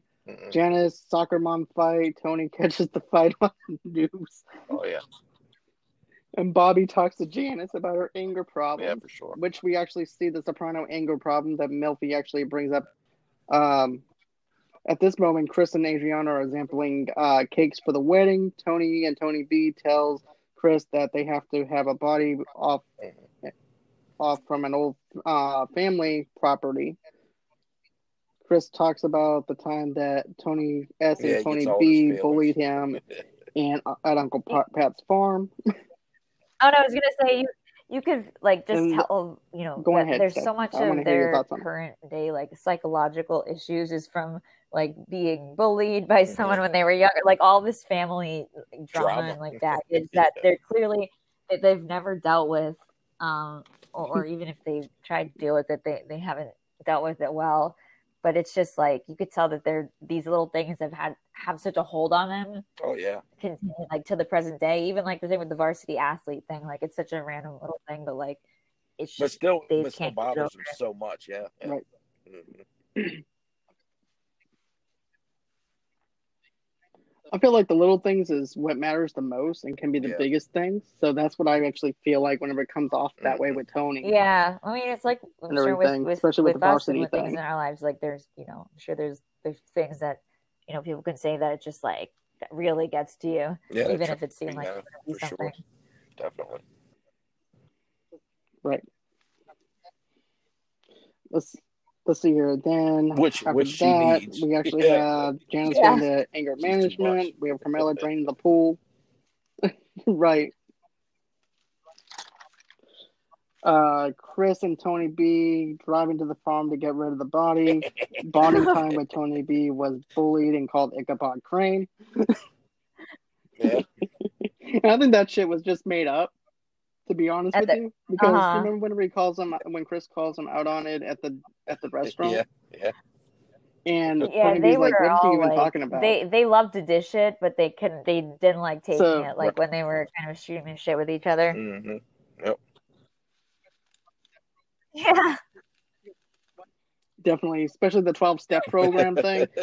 Because why don't you go ahead, take 12 steps and get the fuck out of here? And I blame them for Chris's addiction conduct. It was they didn't make it very easy for him, and I think especially with like what happened in the middle of the the season with with Adriana. I just think that really put a wrench in their relationship. Yeah, for sure, definitely. Most definitely. Then Janet's anger problems. Tony talks about it at therapy. Carmela tells AJ's teacher she's going back to Tony. Yeah. And that was just like a spare of the moment type of thing, like brief in the I hallway. always thought it was random, like that he had the balls to even try to go with her, especially that she literally she had described Tony as her husband, like in the movie with AJ. Yeah, no shit. I always thought that it was, I guess though he didn't know, like he was not someone that was involved in the mafia, so it wasn't like he didn't think of him like that. He's like, oh, there's just this woman's husband. I guess he really didn't think anything of it. Mm-hmm. Yeah. Oh, Stephanie, let's backtrack for a minute because I know you mentioned how the teacher actually handled the whole situation with Carmela. So we never really actually talked about it. So I was just wondering if you wanted to touch base on that one, if you wanted kind to. Of in their honeymoon phase, and they had just sleeping together, and then I think they stop and they're both looking up at the ceiling, and then Carmela decides to use the moment to ask something about AJ's grades. I don't remember exactly what it was. It was something about do you think he might want to go to this thing? And it was just the college. Wegler I think he tried to change the subject briefly, and then she kept going on and on about it, and then he just couldn't. He just got up and went into the bathroom, and then just came out, and she's eating this little chocolate from his thing, and then he just kind of lost it and was just I think we need to time out, and you probably, it was just you tried to get me to you basically use your body to trap me into this, this is your plan, and then of course she didn't react well to that, right? But that's definitely and I understand his frustration. It was extremely annoying, but of course I don't think he necessarily handled it the best way. Yeah, and like you said, the balls on this. It was the wrong time. I mean, Jesus Christ. Because right. It's Tony's wife, that he's messing with, and then on top of that, he yells at her, and he's saying these things man, do you know? Clearly you don't know exactly who you're fucking with. You know what I'm saying? You need to chill out, step down, man. Remember when he called her? Actually, I just remember when Tony was over and she was doing the dishes, and then he called and he was like, "What are you wearing?"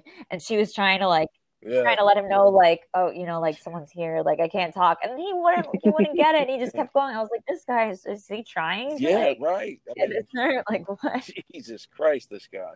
I'm fuck. Right. Right. Yes. Well, thank you, Mr. Wegler. Thank you.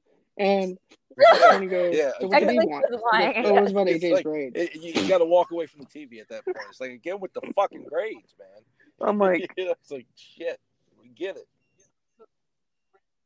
it. So we actually are moving away from the grades, so to speak, because we're actually talking about the test stream in episode 11. So we're actually on episode 11 now. We're actually 2 episodes away from closing out on season 5. So Tony and Valentina, she gets burnt making Tony something to eat. She's complaining because Tony and her don't spend enough time together. Tony B gets paid for whacking Joey Peeps. Phil whacks Angelo for being loyal to Little Carmine. Tony brings to Tony B for his housekeeper. Oh yeah, enchiladas. Tony brings over the enchiladas to Tony B from his housekeeper. Tony rants to Tony about Carmela. And about the Notary Public. This is where I think he mentioned Charmaine. Yeah. Charmaine Muga. Right. Yeah, this is where he actually says, you know what? What do you think about this, Tony? I think Charmaine would be a great woman in my life. I think that's what I need. What do you think? And he's, of course, right. Tony B's focused on picking up the kids' toys, doing anything but focus on. Oh, for sure. The more that Tony kept going on and on, he was just like, really, dude? You have so many, you have it so easy compared to me. Mm-hmm. Yep. Right. And then Hesh also does that, too, at season 6, where he's just tired of Tony. because he calls her Right, up in the middle of the night. Oh, and I everything, really and Hesh hated how that is ended just in season not 6, having just it. with Hesh and Tony. That was like yeah, really disappointing. yeah, it was. Right. But Tony checks in at a hotel under an alias name. He calls the girl. Okay, yeah. Tony calls Tony B. He can't reach him, and at the casino. This is also, of course, too. Tony calls Tony B's mother looking for Tony. No one has seen him or heard from him. Polly tells Tony about Angelo. That was Tony so dreams weird. that Carmine is in bed with him. Yeah. And then Tony gets a call saying his friend has to go. So this is all about him having to deal with maybe having to whack his own cousin. It's right there in black and blue, you know. Saying his friend has to go. Tony in therapy. Gloria is actually the therapist. Oh, and it's right, like when he's she's admitting stuff with to her. That's with actually a Gloria. little I side feel note like it that was I have. like him kind of talking things out with her. Like even when she mentioned like, "Oh, I never had kids," blah blah blah. It was just kind of like his way of trying to get some sort of closure with her. But it was weird. I mean, a lot of people loved Test Dream. I'm gonna admit it's not my favorite. I know that it has a like a purpose and it's important in terms of like Tony's psyche, but I've never the dream sequences aren't usually my favorite. But that's just an individual preference thing because I know that some people love them. Right. Right. With this one, I particularly loved it, to be honest with you, because it's just straightforward to the point, even though some of it doesn't make sense. Because none of our dreams actually make sense, you know? But Tony gets a call saying his friend has to go. Tony's in therapy. So Tony is in a car with his dad, driving Pussy in the passenger seat, Mikey in the back seat, Ralphie in the car, driving him to Carmela's house, Finn and Meadows' engagement party. Tony dreams Tony B whacked Phil in reference to Tony B whacking Phil's brother, and Tony having to whack Tony B. Phil is in the hospital. Oh, yeah. So one of the things I actually crack up laughing about is the horse scene inside the house. Yeah. And it's reference to his horse instead of horse. She goes, and he goes, "What do you think about me moving back in?" He goes, "Yeah, but your horse can't live here." He goes, that was, I think, it was very symbolic of like kind of I'm gonna keep these two things separate. Yeah. Almost like I'm gonna clean up. Like I'm not gonna, I'm gonna like I will not let that impede on or get too mixed up in here. Essentially, like just how Irina called the house. Like it was like she was invading almost the safe sacred space of the house. And then of course with the horse, which is I think symbolic as a whole, like when you think of Pyomai and then like Pyomai and then Tracy, like animals were very symbolic on the show as a whole. Yeah, for sure. Yeah. Right. And it's the same type of horse like Pyomai too, so it's a little throwback. But I like how she said the horse are always shitting on the floor in reference to the cologne, the perfume that he comes back smelling like. So I thought that was actually pretty clever in the dream sequence and stuff like that. And then now we're getting into long-term parking, episode 12 with Adriana. Yeah. This was no, go ahead. Yeah. Oh no, I was just so it's all it's it was a really heavy one. Actually, I want to hear your thoughts. I watched it a bunch of times, but I rewatched it today because I wanted to make sure that I was fresh on it. And it's hard, of course. The scene where he's when she first tells Christopher that she's been talking to the FBI and he nearly chokes her to death. Like that one's even like worse, even rougher for me than the one with Syl. But it's I think it was kind of inevitable. Unfortunately, it was just a matter of time. But it's sad that she became a casualty of it.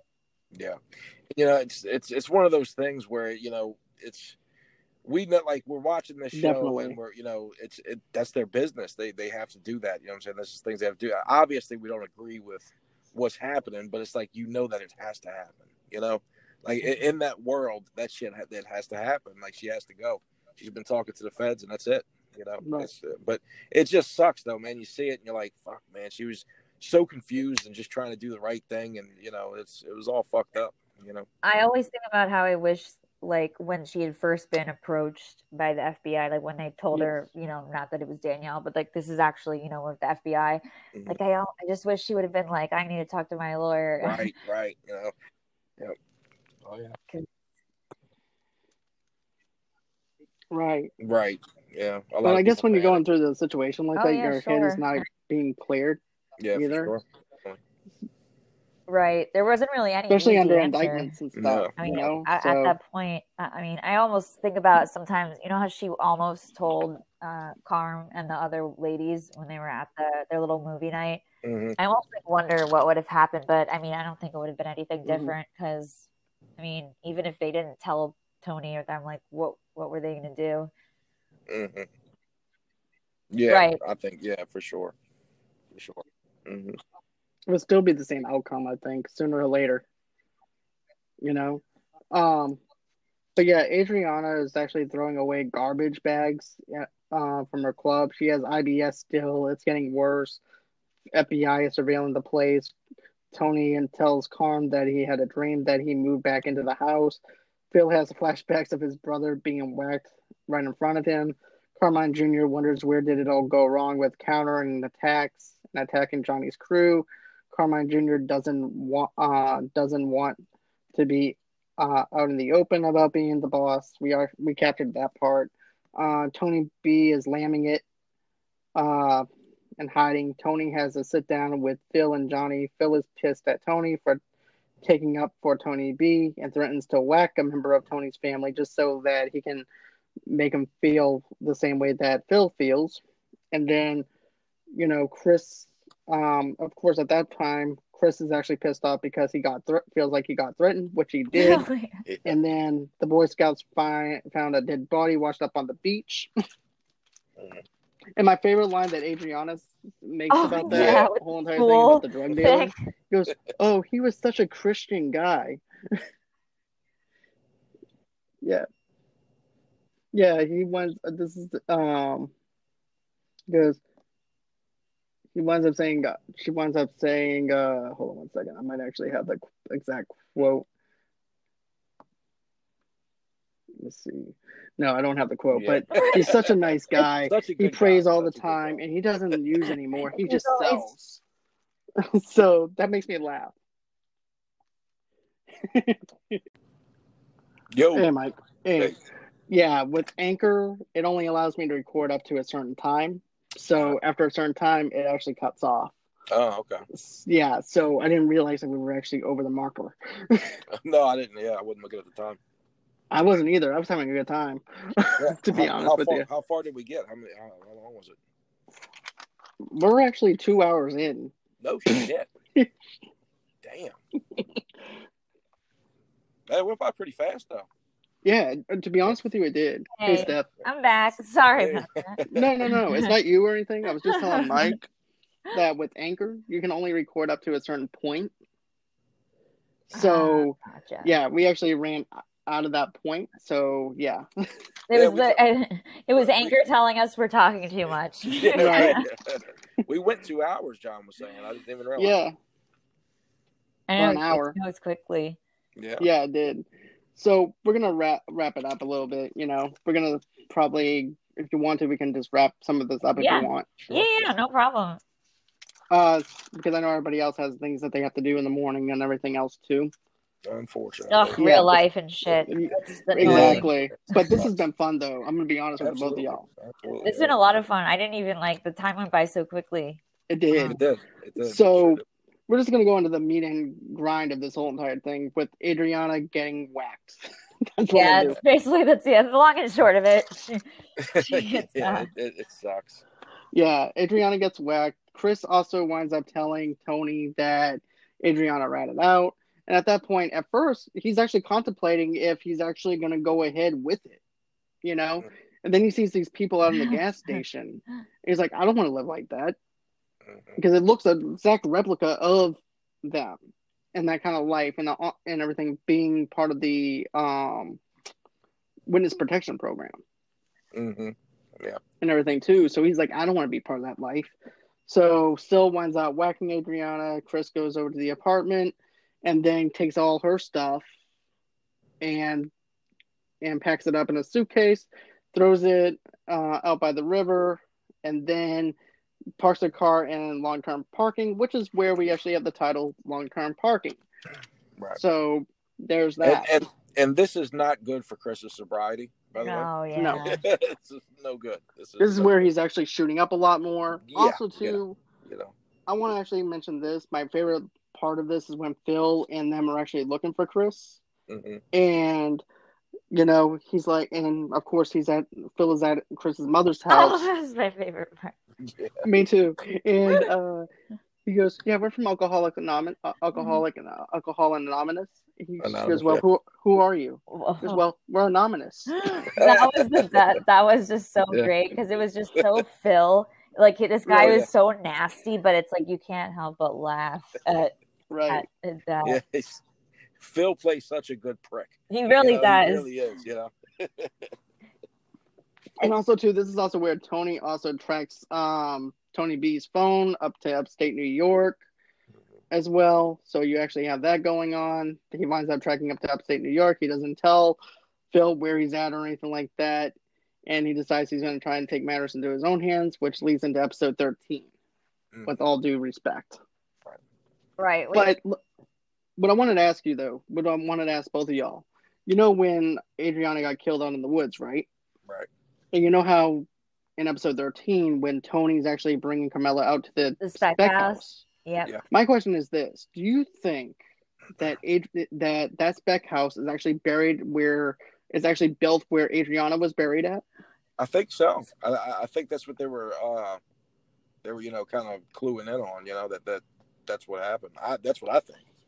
I think that it was either like whether or not it was where she was actually buried or if it was in, you know, one way or another, I think it was in the same area, but I think it was also just kind of symbolic as a whole. Like even if it wasn't the exact spot, like it was meant to, you know, they were meant to be connected. Sure. Right. And I feel like it's kind of just like overall, like a symbol of how like the cycle of life, like whether they were, you know, they're getting shot or like they're building a house, like that we'll all kind of just be we'll all eventually be back in the soil, I guess, for to make it short. That was that. And then let's see. And then with this one is with all due respect, Phil goes into an autopsy on his brother, and Phil and Tony isn't going to rat out Tony B. Phil visits Chris's mom's house so he can whack him. It still has a meeting without Tony. Everyone is wondering who Johnny is going to go and whack next. Yeah. Oh yeah, remember with Benny Fazio, how Phil goes and finds him, and then Benny was like, "I'm on the way to the hospital," and he's like, "Well, that's up to you." Phil said that to him. He goes, "No, to visit my mom." So that's up to you. Phil will torture him. Chris laying low. Syl picks up his money. Syl talks to Tony about people being not happy with him. Phil wants to whack Benny and drags him out of the car, like you mentioned, Stephanie. And that's where Tony B. And then, of course, for hiding Tony B. But, of course, he doesn't know where Tony B. is other than Tony. Right. So they're not going to get any information, but they don't know that. Right. Tony kills Tony B. with a shotgun, returning home from grocery shopping, and tells Johnny where Tony B. is. Phil sees Tony's body. And then at that point, Tony goes to the Bing. Syl tells Tony Johnny called and is upset. Tony's upset over killing Tony B. You can actually tell that he's actually didn't want to do it, but he had to. Otherwise, he was going to torture. Otherwise, the other crew was going to torture him. Right. So either he did it himself, which would be fast and done, or slow and painful. Yeah. And that had to be can you imagine having to make that decision? You know, I mean, you grew up with this guy. That's your cousin. That's your blood. You know, and you have to make that decision. That's got to be. I mean, shit. That's got to be tough. Right. You know? Then Johnny Sack doesn't like that Tony killed Tony, being Yeah, Johnny wants Tony. he's not satisfied. It's like, I mean, No, fuck, the guy's dead. What else do you want? That's right. But the thing is, The end result is the same. You know what I mean? Right. But not to Johnny, though, because if you think about it, he wanted to have some type of closure for Phil. Right. So now Phil don't have that closure. So because Tony took that away from him. Right. So Johnny wants Tony to meet him at his house in the morning. Tony talks to Chris about Adriana, making sure Chris didn't mention anything to Adriana, because don't forget, he's also a junkie. Junkies also talk. Right. Mm-hmm. Is there anything that you wanted to add, though, Stephanie? Oh, no, I just I think it was interesting what you mentioned with the Johnny Sack wanting the Phil to kind of get his closure, because I think that's also something that clearly Phil never got over, and right. That's all the way into the finale. But it was just funny with just how Johnny Sack got caught here and how Tony was running, kind of right. like a silly comical way, but it made sense. Like it fit in with the whole Sopranos with the theme of it. Absolutely, right. Absolutely. And then also too, Chris is also supposedly back being sober again after that mess up and everything. Feds show up at Johnny Sack's house. Yeah. Tony runs through the woods, like a bear. drops his gun. Yep. Yeah, that is true. I didn't think about that now that you actually mentioned the bear again. No, I didn't think about that. What? I'm actually going to use that analogy now that Tony is like the bear coming in from the woods. So that's actually a good reference now. Yeah, good one, Stephanie. Thanks. No, I think I'm sure I read that somewhere else too. So I can't take full original credit for the bear, but it just goes, I guess, with the whole animal symbolism. Sure. Right. And then this is also too when Tony's lawyer tells Tony that the feds aren't after Tony. Jimmy put everyone behind bars that was part of the Brooklyn crew, the New York crew. Tony walks home, and that's actually how it ends. Yeah. And then I think doesn't the guy, her lawyer, say like rub a hunchback's hump or something like that? Yeah. Which is funny because then it makes me think of like Hunchback of Notre Dame, which was from like season 4, exactly. But that's Quasimodo predicted all that. It was a lot that happened in season 5. I feel like, of course, I'm going to be like thinking later, and I'm going to be like, oh, there was that 1 or 2 or 5 things that I totally forgot to say. But it's but that's why I still pick up on new things every time I watch it. So most definitely. But if you do forget to mention something, we can do a small recap one next time. Absolutely. And go from there. Yep. Sweet. Yep. So my question is this for you, Steph. Where can everybody meet you at? So where they can find me? Yeah, where can they find me on Twitter at S Rosendorf 1014. You can also, I'm on Instagram at S Rosendorf Diaz. Also Facebook, which is just my full name, Stephanie Rosendorf Diaz. The easiest way to reach me would be on Twitter. That's where I chat most often about Sopranos, but the most important one would be my website, my blog site that I have for Sopranos. It's sopranosblueprint.com. So I do twice weekly quizzes and then blog posts and memes and GIFs and kind of like all things Sopranos related. So you all can find me there and can email me as well. All right. And everybody, you guys can also follow me at Movie Lovers TV Lovers Unite on Facebook, Movie Lovers TV Lovers Unite on Instagram as well. We also have a Pinterest at Movie Lovers TV Lovers Unite over there. And if you guys want to go on ahead for all your entertainment needs and pleasures, you just go on ahead, go to www.movieloversunite.com. We post movie news, TV reviews, and TV reviews over there as well. Also, too, if you guys wanted to go to GoFundMe, go on ahead.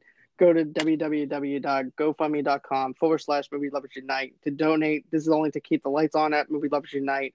Also, too, is Frenchie and I, we just went on ahead and did a trailer reaction to Justice League on the YouTube channel. Go on ahead and give that a like, give that a share. Let us know what you think about that. Then also, too, you guys can also follow me on Twitter as well at John DeGorio 8, and also Movie Lovers Unit as well. And also too, I'm also on the Stereo app now, so we're actually doing a little bit more of a laid back kind of atmosphere. And that's actually where you can find our casino review that Mike and I did. Or you can go on ahead, go to any platform, and listen to that podcast episode where you get your podcast from. So that's where all the places that you guys can actually reach me from. I just want to go on ahead and say thank you again, Stephanie, for joining me. Absolutely. This was a lot of fun. I really appreciate it. I hope to come back on again soon. You're very welcome. Most definitely. And thank you, Mike, as always, for taking your time out of your night as well and everything. I know you have to get up early in the morning as well, so I'm just going to go on ahead, say this. Have a good night, everybody. I hope everyone has a great day. Nice talking to you, Stephanie. And, yep, great. Likewise. I hope you all have a great night as well. You too. And always until next time. Take care. Bye-bye. Hey guys, John here. I just want to talk about something for a minute. We actually have a Patreon up right now in full swing, and that is our $5 a month plan. It's called Movie Lovers Classics. It covers bonus episodes, reviewing classic movies like you're about to listen to right now with the Little Caesar review that we just did, early access to episodes, monthly newsletters, shoutouts on the main feed, early access to episodes, and then we also have all access documentary series review, which is $10 a month. And that includes bonus episodes, Eli Roth's History of Horror, early access to episodes, monthly newsletters, free digital movies, shoutouts on the main feed as well. And then that also includes our classic movie reviews as well. And then our $20 a month plan is our VIP movie lover. And that also includes bonus episodes, classic movie reviews, interviews with independent actors, actresses, directors, and comic book writers. And it also includes movie lovers documentaries and early access to episodes, monthly newsletters, free digital movies, and shoutouts on the main feed as well. Go on ahead, subscribe to the Patreon. We hope that we'll see you there. And always until next time, guys, bye-bye.